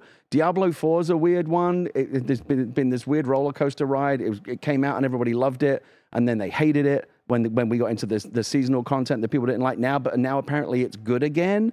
So like it's all over. The Diablo 4 is all over the map. They're obviously committed to it, but no one knows what's going to happen. And then oh god, really? And then I wanted to know how boring Gary Witt is. Stella's tweeting at me in the middle of the show. She's tweeting at me right. Stella's making videos and tweeting them at me right now in the middle of this show. Oh my god. IGN, everybody. That's what it stands for, huh? Wow. Just tell them it's a scheduled tweet. It's crazy. I know. Too late. She gave up the ground. Yeah. She gave it up. It could have been a scheduled tweet. Whatever. All right. And then and Overwatch, they basically just kind of killed it, right? Yeah. Like that's in a really bad place. So like they've angered their entire fan base by basically erasing Overwatch 1 from existence. So to me, that's the question. What's Blizzard going to do in the next 5 years to get them back to like the Blizzard of old? Maybe it is this new survival game that they posted that one thing about and then never mentioned again. Like, they could have canceled it for all we know. I have no idea like what. For me, Blizzard is the most interesting one. And again, someone who goes back to like the 90s of PC gaming when Blizzard could do no wrong. Like, every single Blizzard game was a banger. Warcraft 3, StarCraft, the Diablos, World of Warcraft, just so good. And then it all started to go a bit wobbly in recent years. But Blizzard is still Blizzard. And I think they can get back there. But how do you get back there? Do they need to create something completely new, like this survival game, or like try to breathe? Because I think Overwatch is honestly, I think it's done. Like I think I agree with you. They just killed it. But yeah, what you got? Isn't this basically what Phil Spencer was talking about when he was on the Xbox podcast? And obviously they've been doing the rounds, going to all the Activision studios. That this is why you go to Blizzard and go, what is it that you guys want to do? In other words, I want to give back that creative freedom so that you can make the games that you want to make. So I would think in that respect, maybe in the next 5 years, we will see some new things. Again, going back to the survival game and maybe something else that Blizzard actually wants to make versus just feeding into the machine that Activision had become over the past decade. And that's the thing. I said the same thing about machine games, and I think the same is true of Blizzard. And a lot of these studios that under the yoke of Activision have just been forced to just keep cranking out sequels and remakes and DLC for stuff that's known to make money. Like Overwatch 2 being probably the worst example of that. And it's just like just keep doing more of the same. If you go to any of these studios and say, what do you really want to do? Like, what's that idea in your drawer that you've been killing? I guarantee they've got 50 of them that they would love to do, and they just need to be allowed to explore that. I think that's the key. Let Blizzard be Blizzard. Let Blizzard cook. Yeah, exactly right. Let them go. Speaking of cooking, Paris. So the pick is yours. Since Mike stole my pick, and ironically enough, I'm surprised that the studio hadn't been picked already. And it kind of just goes back to the previous discussion that we were having. The Coalition. I mean, it is, again, argued they are probably, before all these acquisitions, the most important studio at Xbox Game Studios, not only for the Gears franchise, but, we've heard the whispers and rumors that they've also been kind of the fixer to come in at the end and help some of the other studios as well, get a game out the gate. So, yeah, I'm going to say the Coalition, because I think whatever Gear 6 ultimately winds up being within the next 5 years, I think one thing that we can count on, it is going to be a showcase game for Xbox from a visual standpoint and probably from a technical standpoint as well. So, yeah, I'm going to say the Coalition. I was absolutely gonna. They were on my short list for round 3. That's sure. right on the list. Is right. That's a great choice. Yeah, I think you're absolutely right. It's a solid pick. We're definitely going to get a game from them in the next 5 years, at least Gear 6, and then what'll happen from there remains to be seen. But solid stuff. So we are halfway through round 2 here. Stella, we go back to you. Yeah, I will take Mojang.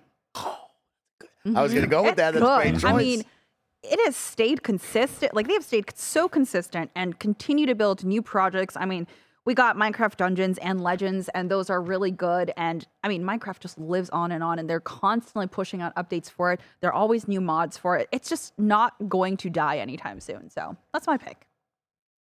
So let's take another minute on that, though. Okay. What do you kind of expect from them out of the next 5 years? We know they've done a great job of not killing Minecraft, which was what a lot of people feared when Microsoft bought it. Like, oh, Microsoft's going to ruin this. They paid $2 billion. They're going to run it into the ground. Mm-hmm. They absolutely haven't done that. They've nurtured it. My 12-year-old loves this game. Yeah. And I mean, what is this? Help me out, people. This is 2009. Is that when sort of the initial Minecraft playables were out and starting to blow up on PC? So does it go that far back?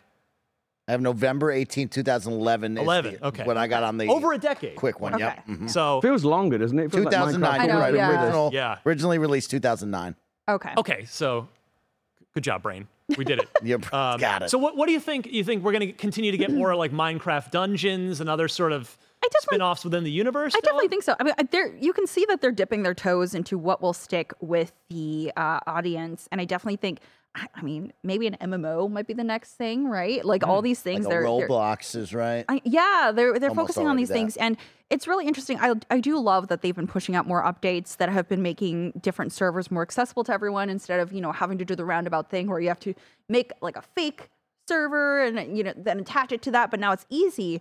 So I definitely think we're going to get maybe some new world builds, definitely a lot of new, I know they've been updating mobs, they've been updating different nature aspects like new trees, stuff like that. So they'll keep pushing those out for main Minecraft, but I definitely think they're going to be pushing out other peripheral games. And I think maybe like a Minecraft MMO might be a thing because people already do a lot of role-playing within these custom servers. So why not give them one game where you can do all of that in an MMO where you can build your own character and, still do the survival crafting thing. So, yeah. I like the MMO idea. Mm-hmm. I think that is an interesting way to kind of maybe claw some stuff back. Because I guarantee you, because I've seen it in my own house. My daughter used to be obsessed with Minecraft. Now she plays Roblox. Yeah. And I think Roblox has probably taken a lot of that core kid audience away from Minecraft. Yeah. It is remarkable what they've done. Like the level of kind of cultural penetration that Minecraft did. Like it's everywhere. Mm-hmm. You go to Target and every other book on the shelf is like a Minecraft player's guide or whatever, or novelization. There's a movie, they're doing the movie. It's huge. And 5 years, I have no doubt at all. I think probably the safest prediction you can make is 5 years from now, Minecraft is still going to be huge. It's not going anywhere. It's going to continue to tap into whatever that is, that special sauce that hooked billions of children around the world is going to continue to be that. The question is, what else can they do? And I thought Dungeons was terrific. Legends, I don't know, that felt like less of a slam dunk, right? People were more mixed on Legends, so it's not like everything they do is necessarily like a banger.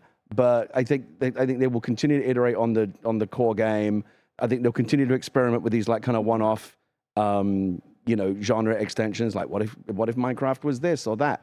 You know, look at something like BattleBit, right, which is like a kind of Minecraft-esque Battlefield game. There's all kinds of different ways they can iterate. But I actually really, for the long-term future of it, I really like the MMO idea. The only issue with that is the core audience is kids, so you have to be really careful with like the social interaction aspects of that. It's interesting because I was going to choose as well, Stella, and I was actually going to go with, I really enjoy that they've been letting other developers play inside the sandbox, and I think we'll see a single-player one. Similar to what we saw with Telltale, kind of telling that story.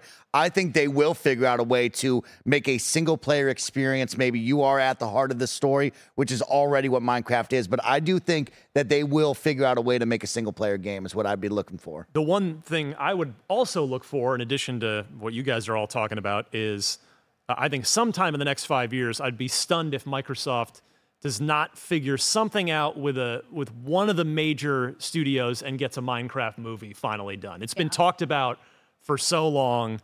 You know, next 5 years, I'd be willing to make an In-N-Out lunch bet, as we do on Unlock, that there will be a Minecraft major motion picture. All right, we come to the end of round 2, and also then we'll bend back around for the start of round 3. So the next 2 picks go to one Gary Whitta. So I'm looking at this and I'm thinking, if I'm taking it seriously for a moment, like what if I had to pick something that 5 years from now I could feel like most assured that I'm gonna be happy with that pick according to whatever metric that we've applied. Double Fine. Yeah, because they sorry, Paris, because they never miss, they never ever miss, and and because they're a small team and they're agile and they put out, you know, they come out of nowhere. Oh, here's another cute little indie game that's awesome. You didn't even know we were doing. They will probably release more games in the next 5 years than any of these other studios. So you know, it's you can't go wrong. It's Tim. They're all brilliant over there. I'm very, very confident in that pick. Well, not only that, this goes back to what Paris was talking about earlier with Obsidian, where Double Fine stands, I think to your exact point, Gary, they have maybe the highest ceiling in terms of where they are now. Like, they're already a great studio, but they have, I don't think Tim Schafer would mind or would argue with me saying this, they've sort of struggled to survive.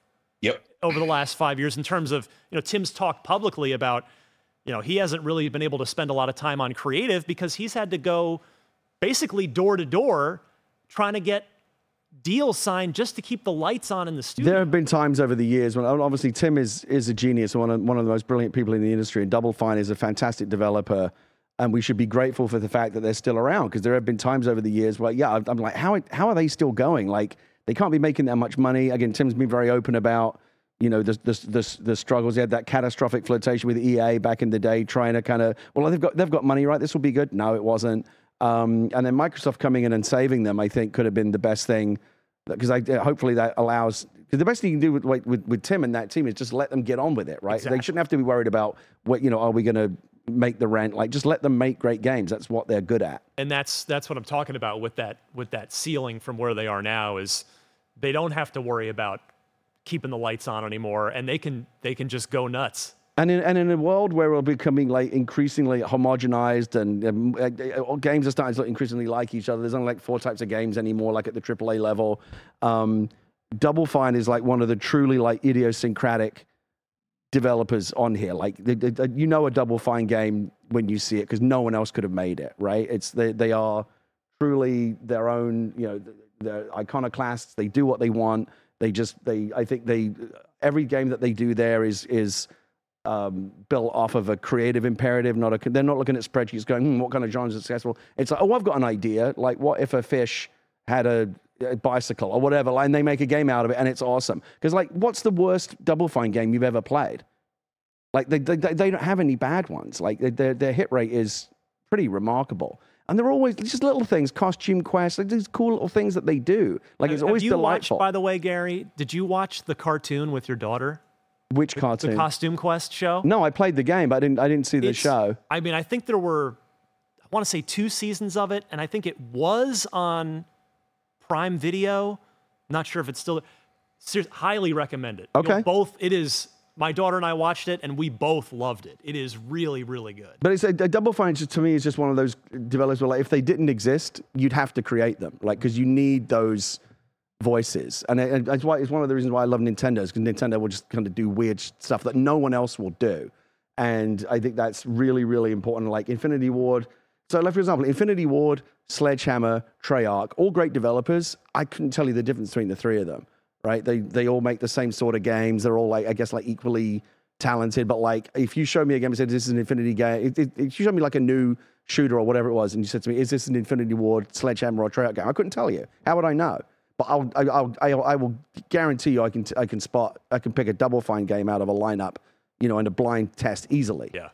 Paris, you were frustratingly, lovingly upset at that pick. I'm amazed it lasted that long. I thought someone else was going to grab it. I know you've got something to say about Double Fine, Paris. No, I mean, it's everything that both you and Gary have already said. It's just now that Tim and that team does not have to worry about the financials, and they can just literally go cook and make great games. I'm expecting some great things to come out of Double Fine over the next 5 years for sure. All right, we now move into round 3. There are still part of the fun of this exercise, at least as I intended it, was to sort of show how much talent Microsoft now has under their umbrella. And I mean, yes, they've purchased a lot of it. Mm-hmm. It's not necessarily been homegrown. There's kind of a New York Yankees approach to this. But the point is, like, there are a ton of great studios. We've collectively drafted 10 studios, and there are huge names that are still undrafted. So that just goes to show the strength of the portfolio that Microsoft has built. Or does it show you the weakness of those big names? Well, that would be the maybe British pessimistic way to look at it as well. I prefer to call it pragmatism. Well, Gary, you have the first pick of our third and final round here. Yeah, I've got to do. I just remembered I've got to do 2 picks in a row. Yeah, that bit me earlier in the show as well. I found myself in the same quandary. It's nothing. It's nothing from the Activision stable, I don't think. So as you ponder here, I'll kind of mention some studios still on the table. Infinity Ward is still out there. Raven, who I talked about earlier, is still out there. You have 343 still on the table. Yep.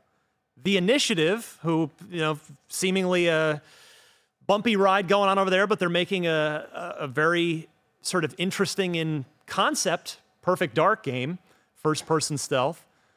We have In Exile still on the board with a Clockwork Revolution, extraordinarily promising RPG there. Rare is on the board. Turn 10 is still on the board. Both Arcane. I decided to split the Arcanes because they just make different games. They're effectively 2 different studios. I didn't think it was fair to maybe throw them all. Really? Because on my board here, they're listed as one thing. Yeah, we have another piece of paper for you. Oh, I've got to look at how many pieces of paper do I have to look at? You've got a lot of paper. Far back page. So that's kind of a quick overview of what's still out there here as we go to round 3. So, Gary, I turn to you now. Well, I was going to pick Arcane, but now you're confusing me by splitting them in 2. What's the difference between the 2? Which games go to under Austin and which games go under Leon? Should we just let him pick? Let me have Arcane. Pick one. Take one. Why confuse it? I'm just give me all of it. All right, we'll give you Arcane. I'm gonna pick Arcane, and I'll tell you why. Right. Because I think it may seem like a weird pick because we're coming off the back of their big flub, right? Redfall was not well received. It was a bit embarrassing, right? I mean, remember when Phil came on here to talk about the response to it? That made big news because Phil was very contrite about it. I think they were all a bit shell-shocked, and it was like a big punch in the gut. That was when we were talking about Xcast, and the vibes are off, and it was a kind of a bit of a dark period in the middle of the year there for Xbox because Redfall had been very heavily hyped, and it fell flat, right? Nobody cared. But I feel like everyone should be allowed to fail. And if you look at their preview, if you look at Prey, if you look at particularly the Dishonored games, Deathloop, those are all excellent games. So we know they can make excellent games. I think Redfall is the exception rather than the rule. I think that's the aberration. Yeah. And I kind of feel like as they lick their wounds and think about what's next, they're going to be more motivated than ever to like come back strong and show that they can still do it. I think, failure I've talked about it a lot in the pod. I think failure is the greatest teacher and the greatest motivator to do better next time. My prediction is that whatever Arcane does next will not necessarily erase like the stain of Redfall, but they'll be like, oh, they're back and they're making good games. Like Redfall was like the one that they missed. But I don't think like Redfall is like, oh, Arcane's not good anymore. Like they missed, but everyone misses from time to time. I choose to believe, maybe it's the romantic in me, but I choose to believe that Arcane can and will still do it. And in the next few years, you'll see them continue to do that. They'll come back. One of the things about the Redfall situation, Gary, was in the reporting that we got kind of in the immediate aftermath of it was that studio was basically not built to make a multiplayer game, and that was one of a number of problems. Do you think that they've made their first and last multiplayer game and they'll go back to doing what they did? I remember reading about that. A lot of the developers internally were not happy about that because I think originally it was single player and they pivoted because that's where the trend lines were going. Oh, we want to be more multi. But the developers were like, I'm not excited about it. I think it was a bit of a square peg in a round hole. I think there was just like a fundamentally wrong decision that was made about what kind of game they were making at the foundational level. And once that die was cast, there was only so much they could do. I still have questions about why the game was allowed to ship in the state that it was. Like, it's either you knew it was that bad and you're negligent, or you didn't know it was that bad and you're incompetent. Which one is it? Like, it doesn't sound like a very kind thing to say, but like when games ship in that state, there's no excuse, and questions have to be asked and answered about why that was allowed to happen. I think one of the questions I asked Phil at the time was like, what do you do when something happens like this? Do you do like a whole post-mortem where you try to like pick through the rubble and like analyze what went wrong? Like, what can we learn from this? Right? That's the most important thing, right? What do you learn from this so this doesn't happen again? How do we come back stronger next time? I have no doubt that process has been, going on and probably is still going on. They're very aware that they really took an L with Redfall, but at the end of the day, the great games that they've made still vastly outnumber the one bad one that they've made. And I choose to believe that was an aberration, and they'll come back and like the Arcane that we loved from. I always think Dishonored is the games that I associate most with Arcane. Those games are so good that they'll get the vibes. The vibes will be back with the next game. That's my prediction. Excellent pick to kick off round 3. Stella, we go to you for your third and final pick here in our Xbox Studio Fantasy Draft. Yeah, I'll say 343 because they've been making huge strides. I mean, with Halo Infinite. You got him. Is it Paris? There it is. I think they've been doing a great job. They've been showing how much they do care about the future of Halo. They have been able to learn from their mistakes and also just make up for the time that players have lost on, especially Forge. And they're constantly giving players more tools and always tweaking things. I mean, the reason I say this is because they actually took their battle pass down from 100 like smaller rewards to focusing on quality over quantity, and they pushed it down to 50, and still keeping the battle pass open so that you can go ahead and finish it whenever you want. And it's just really cool to see them adapt to the live service times and be able to kind of find their footing. So I feel like the future of Halo is pretty safe with them right now, especially with Infinite. So yeah, if I can just add on to what you're saying, yeah, and they were going to be my pick for a lot of what you're saying right now, for the simple fact that multiplayer's back, man. I have been obsessed with it the past couple of weeks. I've already finished the battle pass as an example. And I've started to dip my toe into some ranked matches. I'm not very good, but I'm having fun. And that's kind of the whole point. Oh, we got to team up for sure. Great. Okay, awesome. You can literally carry me, please. Okay. But the point on it is to everything. Yeah, 343 Halo Infinite obviously has had a rough few years, but here with Season 5 and them adding that Forge AI, I have found some incredible campaign levels that people have made already in the past couple weeks. So it just really excites me to think, what are they going to be doing 6 months from now when some of these creators have really had time in Forge with this AI stuff. So yeah, I think the future for Halo is bright. I'm very confident that they've righted this ship, and I think moving forward, whatever the quote unquote next project is going to be, I'm going to be excited for it, because I think the new leadership over at 343 and everything that they're doing it the right way. And you made an excellent point about that battle pass. I think Xbox doesn't want me talking about this. My camera went out, but with that battle pass, it's quality over quantity now. And I enjoyed going through the 50 levels of that battle pass, and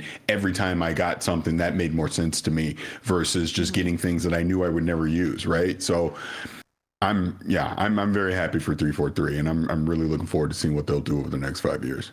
343 is probably one of the most interesting development teams underneath the Microsoft umbrella right now, because there is a bad taste in a lot of people's mouths from what they have done from 4 into 5 into Infinite, right? We kind of look at this team of expecting more, expecting better, right? And I think, we can forget about the past and say, hey, here we are right now with a much better Halo experience. And hopefully moving forward, this team is on the right track, right? And it is hard to forget the past. And I am someone who looks at the game right now and goes, okay, what is it in the future? And so that's where the team excites me of like, hey, we're getting on the right path. What can we do, right? But there's still so many big question marks.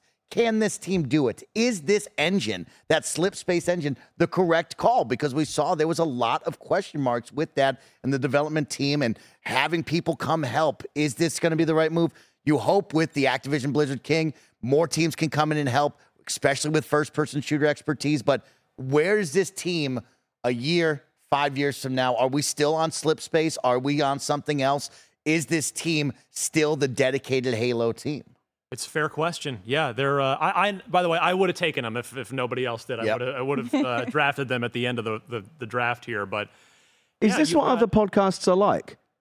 By the way, because I don't listen to any, but like we're having this like really interesting in-depth discussion about video games. It's like I have no experience of this. This is what like when you listen to other games. This is what are you talking crap about your own podcast that you do every week? No, mostly me, because like when Xcast episodes go completely off the rails and just end up being about nothing, it's because of me.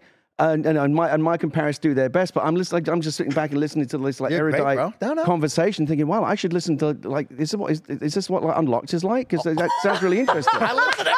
You listen to Unlocked, yeah. I should start listening to it. Some great Xbox podcasts out there. It's almost like we have a veteran host or something. Yeah, it's like a professional. I'm not saying I'm any good.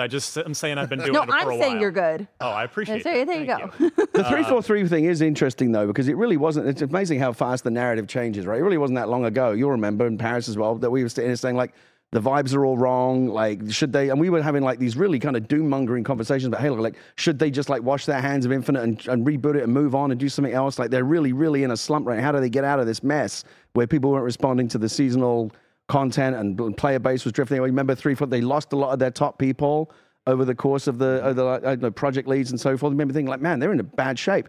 And I don't know if it like fixes everything, but it seems like this one, I know Paris is loving it. This most recent season seemed like it fixed a lot of the things that were off. So like the ship has turned around very quickly. Like you never know what's going to be around the corner with these live service games. I'm still stunned that we haven't gotten campaign DLC. I know that wasn't really in the cards, but like when you look at it, right, when you think Halo, it is stunning that we haven't had a conversation. We haven't looked to do this. We haven't tried to do this because they've been behind the 8 ball, just trying to get us to where we are today.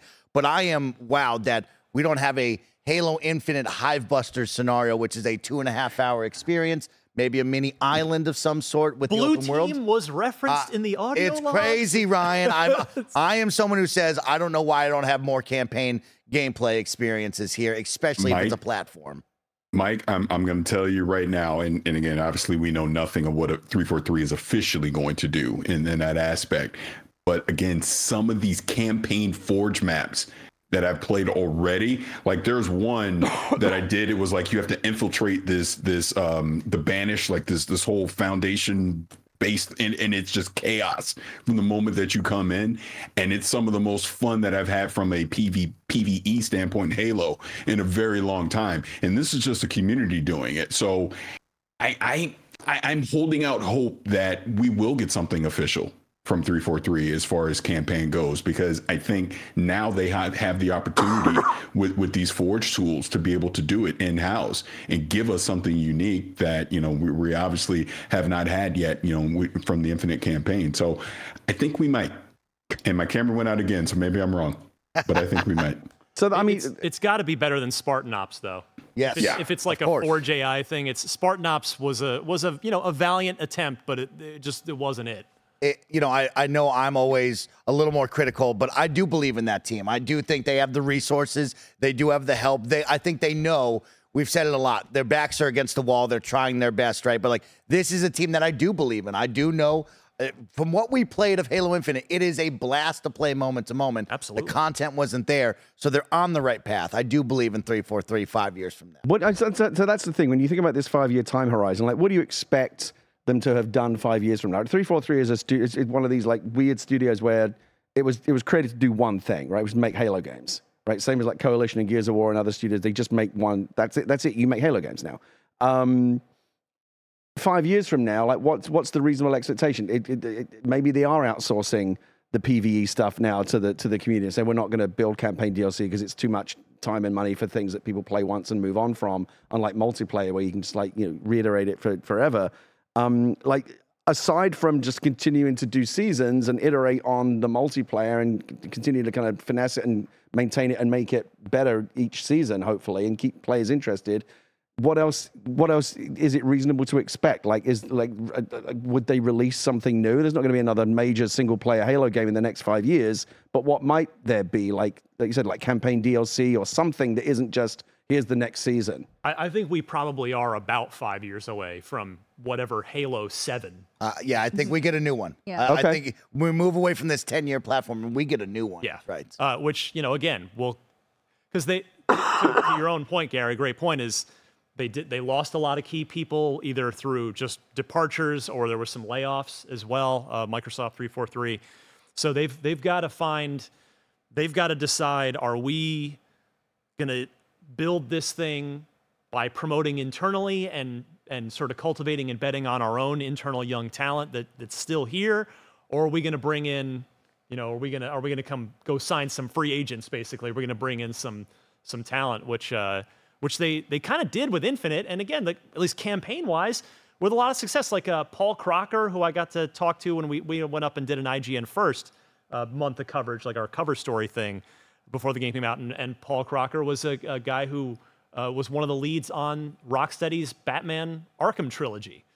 So there were some people with some decorated resumes that are now no longer at 343 for one reason or another. So yeah, it's going to take them some time to rebuild the talent, either internally, externally, or some combination thereof. And to your point, Mike, is they've got a tech decision to make. Yep, because big we've heard a lot about. Now, granted, to be fair, it's kind of internet scuttlebutt. We don't know quite where the truth ultimately lies, but are they going to ditch Slipspace for Unreal? That was sort of the rumor. Is that the way they're going to go? Because the word on Slipspace was not that it's bad technology, but that it was taking forever to onboard contractors and other people and get them up to speed on the tools, which slows down the progress of the game dramatically. And do you go with something like an Unreal that we know Unreal 5 looks good?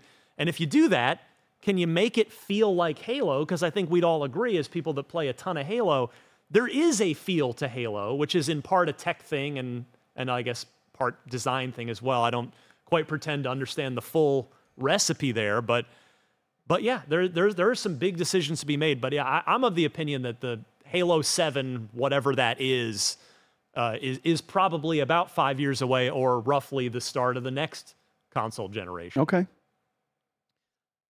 Where do we leave off here? Stella's went with 343.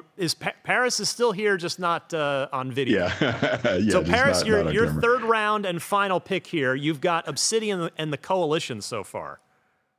And for my final pick, I'm going to go with In Exile. I think, again, talking here in the next 5 years, we know that they're working on Clockwork Revolution, which I think has a huge opportunity to be a special game. I think just to be funny for a second, I think their social media team is some of the best in the business right now. I love some of the stuff they put out, but that team has always been solid. Obviously the Wasteland series, things that they've done like that. So to get that reveal for Clockwork Revolution, I think they might be onto something here. It's one of my most anticipated upcoming Xbox games for sure. So looking forward to that. So that'll be my final pick. Paris, big fan of. It's got some West Coast bias with Paris here. Obsidian, Southern California. The Coalition, Vancouver. In Exile, Southern California. Yeah, ironically enough, In Exile and Obsidian are really close to where I live, so maybe that's why. He's just he's playing politics, just trying to stay friendly with the local dev teams, and hey, you could do a lot worse than being friendly with Obsidian and In Exile. So Paris has got the AAA Western RPG on lock with his fantasy team here. Which, Mike, we come to you now for your final pick here in the third round. Man, this has been fun, Ryan and the gang, because I think we can give a lot of honorable mentions, a lot of shout outs. I am surprised, but also I'm not going to pick them, King themselves. I think I'm a little nervous because I don't know that much of the mobile market and the games themselves, but I think that would be a solid one. But for me, I'm going to go across the pond to Ninja Theory. I think Xbox fans are in for a big treat now that they're under the umbrella of Microsoft. We're going to get Hellblade 2. We're going to go forward with this team that has a lot of talent, something that is really special when it comes to storytelling, when it comes to mocap, capturing these facial animations, and so much more. This is a team that has proven what they can do, and I think, after, of course, the first Hellblade and then coming in late to the Xbox world, I think more Xbox fans are going to be really put on to what this talented group is all about. That's a great pick. That is a really great pick. We know, they are working on what is going to be a very beautiful Unreal Engine 5 game, talking about Unreal as we have throughout this podcast. Hellblade 2, we're expecting it in 2024. It was the first officially announced Xbox Series X game, announced alongside the console back at the Game Awards in 2019 that was, right? So we've been waiting on it a long time. You're right that they seem to have this studio-wide keen curiosity and interest in psychology and how that can affect the game experience and really be a part of the story and a part of the gameplay.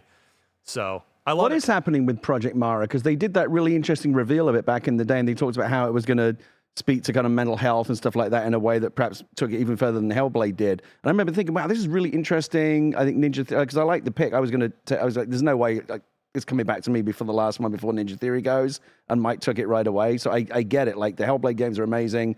Technical showpieces, right? They look incredible.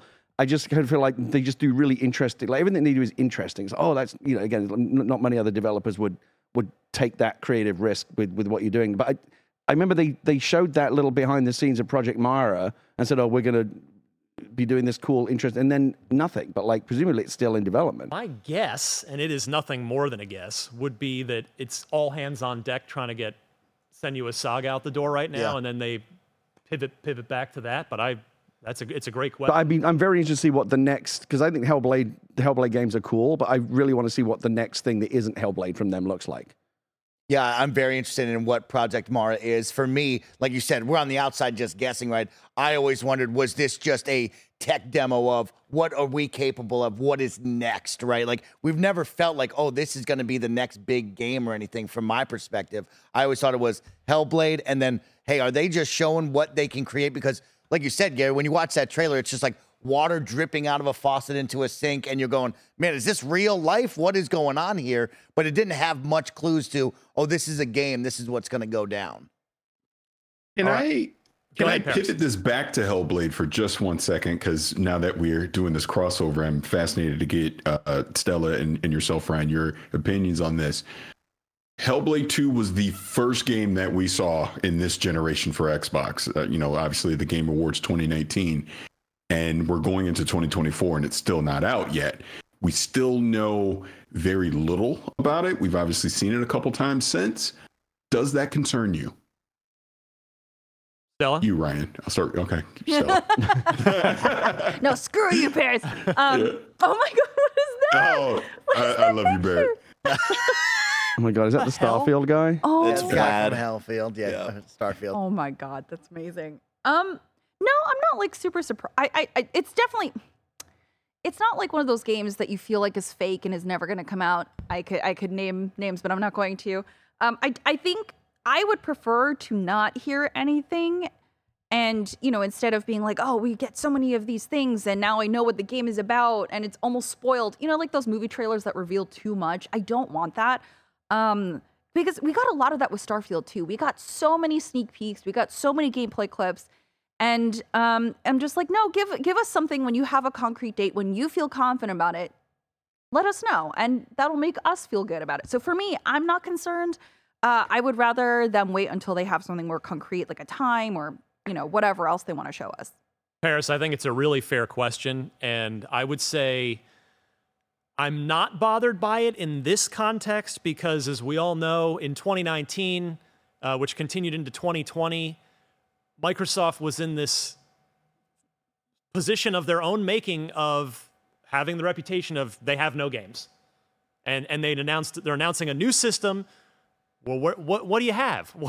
And they had nothing. And with Hellblade 2 at the time, it's like, well, we know this is going to be interesting. We know it's going to be beautiful. All right, let's show this. And we saw them have to really show a lot of their cards in that 2020 showcase as well. We got State of Decay 3 and all kinds of games that we haven't heard from since announced then, because they kind of had to show their hand and say, no, look, we have games. And the downside of that is they had to do that when those games weren't really ready to be shown. Yeah, they probably had that first look at Hellblade 2 was something they probably had to cobble together, right? Most likely. And I do think also in terms of are you concerned the game's taking so long to make? Certainly from my answer to that question would be no, because I really think that we are now, I think Cyberpunk changed everything. I think that I talked about it a lot, but the launch of that game was so catastrophic and the fallout from it was so great, and it took CD Projekt Red so long to get it back. I always believed they would get there, but they obviously now Cyberpunk now is in great shape. But that's what it should have been at launch. And I think now it's happened before, but something about Cyberpunk was it was so bad that I think that's now been a big cautionary tale. And the next time a big AAA publisher is looking at a game going, well, we kind of need to ship it, but it's got major problems. Now I feel you're going to go on the side of, no, let's wait. Because it's just going to be worse for us if we try to ship it now. Yes, we'll make our fiscal quarter, but it's going to end up hurting us in the long run. I think companies are now a little bit more wise to that. And again, let it take the time it needs to take and get it right. Cyberpunk died for the sins of the industry. Yeah, basically. It's one way to look at it. I don't disagree. Final pick here, because we have been running, we're coming up on 2 hours here, so everybody probably wants to get the heck out of here. I want to go see if my baseball team is going to be eliminated tonight. I hope not. Again, there's some really incredible studios that are not going to be chosen here in this 15-pick draft. And, I'm looking at this, I'm like, is turn 10 really going to go undrafted? I was going to say, but by the time this is done, and obviously we have the last round of picks to go, is there going to be one studio that's all this talk about Activision Blizzard being acquired, and in this whole thing, they didn't pick this studio that will be considered one of the biggest ones? Well, I'm going to go over, after I make my pick, we'll go over who got, from which division, who got chosen here. I am going to make a pick from the Activision side of things. Okay. And this one, it's a risky pick because in 5 years, they might not do what I am hoping that they're going to do. They might just keep doing what they've been doing. And that is near and dear to my heart for a long time, Raven Software. I'm going with Raven for my final pick because they have so much talent. Heretic, Hexen 2, Jedi Knight 2, Jedi Outcast. And unless I'm maybe I'm wrong, unless I'm much mistaken, Star Trek Elite Force. Yes, sir. Which was good. Voyager, the Voyager was a good game. Shooter. That was a good game. Singularity, which one of you mentioned? That was the last game that they made before Activision relegated them to Call of Duty support status, which they've been ever since. But I actually looked them up. I think I was trying to come up with some sort of clever tweet, and I was like, are there still a lot of old school devs there? Because they are out in terms of the game development space, they're out in the middle of nowhere. They're in Madison, Wisconsin. They're not in a hot spot where a bunch of their team members might just go take a job at a studio down the street. The only other big studio I know of that's up there is Human Head, or I guess whatever they are now. I think Human Head shut down. Anyway, neither here nor there. But Raven, I've been a huge fan of theirs for a long time, going back to Heretic, which was the sort of fantasy version of Doom that John Romero produced with them, which it was really fun to read about in John Romero's new book. So I am choosing Raven with my final pick in the hopes that with Phil Spencer wearing a Hexen t-shirt on stage at this year's June showcase, that Raven is going to be unlocked and said and told, what do you guys want to make? You don't have to just be the support team on Call of Duty anymore. If you want to do something, let's do it. So I'm taking Raven with my final pick here. I'm sure at least one of you probably thinks I'm insane. No, I was actually looking at Raven, but for the opposite side, because of Warzone. I think that we've learned a valuable lesson in Warzone 1 and Warzone 2 of switching development teams and letting getting more hands affect the gameplay of itself really changes the landscape of where Warzone was and needed to be. And I think that Raven now has the opportunity in the next 5 years to try to solidify Warzone. I think there's a question in this boardroom of, what is Call of Duty Warzone? Can we still ride the high of battle royales that are still hot, but a little bit of waning, right? But how do we balance that with DMZ? I think there is a big question for Raven of, can you make Warzone what it once was? And can we right this ship? If you were to be full control, no other Call of Duties affecting it, can you focus and make this a great battle royale that it once was and needs to be? That's interesting. That's why I didn't choose Raven, actually, because I was looking at them, and I don't feel like battle royales are going to survive much longer. I mean, they'll be there, but they're just not as interesting to people anymore. They want to be able to get in a game where they're like, hey, I can get in. If I die, it's not the end of the world for me. I can go and respawn and come back. So, like, multiplayer is better, but also multiplayer now costs money. But that's why, Halo Infinite's doing pretty well because it's a multiplayer game and it's free. And all of these free-to-play games that might be coming out, like the Finals or whatever, like Hyenas was supposed to be something like that. I think people are looking more towards that. And battle royales are just getting very tired. People are just getting tired of live service games. And I think Warzone is a part of that. Granted, it does do some different things with DMZ, which is a huge, huge plus. But that's the reason why I didn't pick Raven, because I was like, I don't know what battle royales are going to look like in 5 years. Well, in that sense, you and I are kind of on the same page in that I want them to go make new things and go make other things, and you think that they might not be making what they're making now soon anyway. So I think we are aligned on this. All right, so our final standings. Great draft, everybody, by the way. Oh, that was great games. Great developers. Gary Whitta. What did I go with? Remind me. Machine Games. Yeah, I remember that. From the Bethesda side of the thing. Double Fine. Double Fine from the Microsoft family, and Arcane back on the Bethesda side. Right. So strong lineup for Gary. I kind of regret not picking Blizzard. By the way, nobody picked Blizzard. Mike did. Sorry. Yeah, yeah. Mm-hmm. I kind of regret not picking Blizzard, though. I kind of wish You're a Blizzard I'd guy. done I that. am surprised you didn't pick it. I might. If I could call an audible right now, I might swap one out for Blizzard. Because I want to believe that they can get their mojo back. Well, you'll have to make a deal, trade draft picks with We'll have Mike. to go out to dinner. We know it's doable. Yeah. Stella took Treyarch from the Activision side of the business, Mojang from Microsoft, and also 343 from Microsoft. So a couple of shooter houses there, and then the Minecraft maestros at Mojang. Paris, as we talked about already, has the West Coast on lock and he's got a soft spot for RPGs with Obsidian, with the Coalition, and with InXile. Obviously, he's got his third-person shooter mixed in there as well. Mike, you chose 2 Microsoft games and 1 Activision Blizzard, or Studios, pardon me. You went with Playground first, then Blizzard, then Ninja Theory, which I would say you have a very eclectic collection of games represented by those studios there. Me, not so much. Basically, all 3 of my studios make first-person things because I do really love first-person games. Whether it's an RPG, whether it's a shooter, I love first-person stuff. It's just it's an immersion thing for me. I love it. I took id Software with my first pick on the Bethesda side of things. I stayed with Bethesda and went with Todd Howard and the Bethesda Game Studios team. That's right, Todd. I own you now. Todd Father, you're mine. And then turns out I didn't pick any Microsoft Game Studios and I went over to the Activision Blizzard side and chose Raven with my third pick. So good stuff, friends. Really fun. Great time to be. Is there anyone that should feel bad about being left on the shelf? Definitely. definitely. I think turn 10 is the real. They have reason to be upset at all of us at this point. If Dan Greenewalt or any of the Alan Hartman and any of those crew are watching, they'll be like, what? We make nothing but 9 out of 10. Yes, but the thing is, if you just think about the time period, are they going to make another one of those in the next 5 years? Motorsport just came out. And Horizon came out last year. What are they going to do in the next 5 years except maintain those two games? Right. They've already said that the just released Forza Motorsport is now a platform that they intend to build on. That there will be just various types of content, but there's not going to be a Forza Motorsport 2 in the next 5 years. Right. To your exact point. Yeah. Do you hear that? Do you hear that, Ron?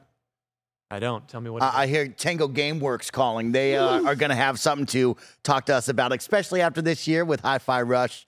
I think they would be on the phone with us saying, hey, you might overlook something. In fairness, their studio founder and mastermind, Shinji Mikami, left. So I think we've, no disrespect by leaving them off. Not that they're not capable of great things, but there's some question mark there with him departing. Not a lot of optimism, presumably, for the future of Crash Bandicoot, Skylanders, Tony Hawk.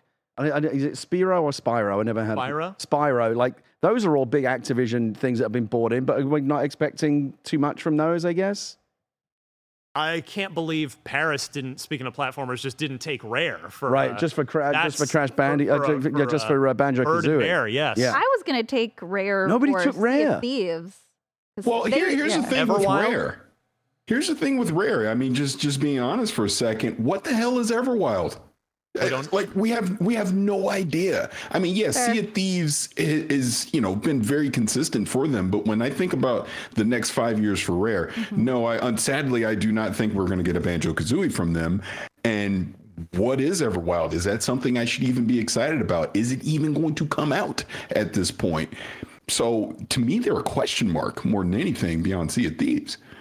I have a question about this little map that we were given out. Why is Perfect Dark just kind of sitting on its own without like a studio attached to it? Is that because nobody knows who's making it at this point? That logo has initiative inside of it. Oh, okay. Small. It's very small. Okay. Does it have the Crystal Dynamics logo? Right, exactly. Add that in there. Yeah. I mean, it should be, even though they're not a Microsoft studio, they're the development partner. That's a fun team to look at it as well, right? Of like, what is next for them? What is going on over there? Yeah. Will Perfect Dark land? And then what's beyond for this group? It will be very interesting.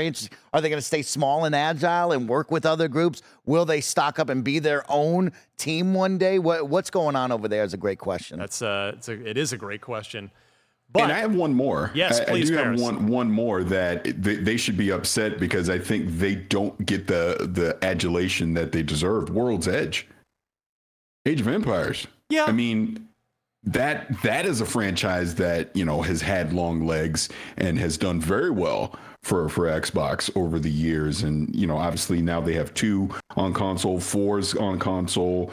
I mean, in the next 5 years, you got to imagine they're probably going to have an Age of Empires 5. Gary's got a sideways grin on his face. It's just not sexy, is it?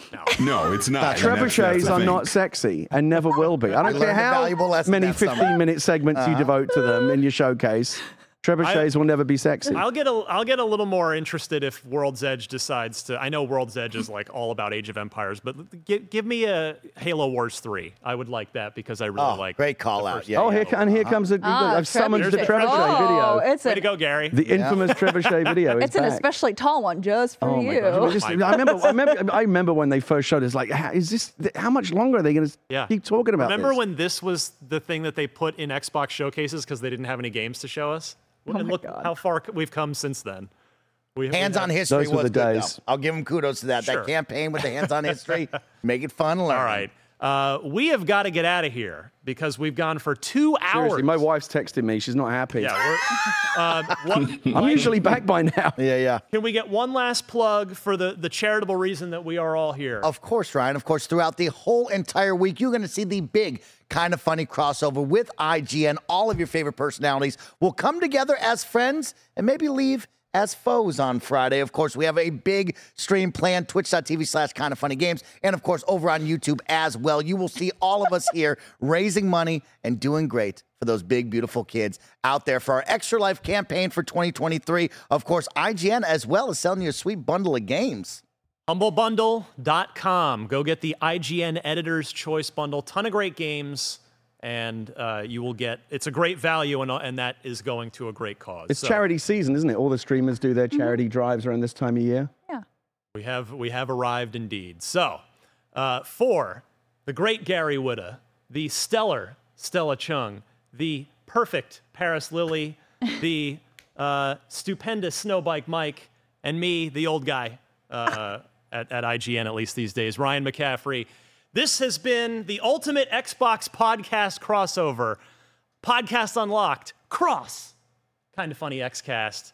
We will see you at our regularly scheduled times each and every week on your favorite video services and audio podcast services. Thanks, everybody.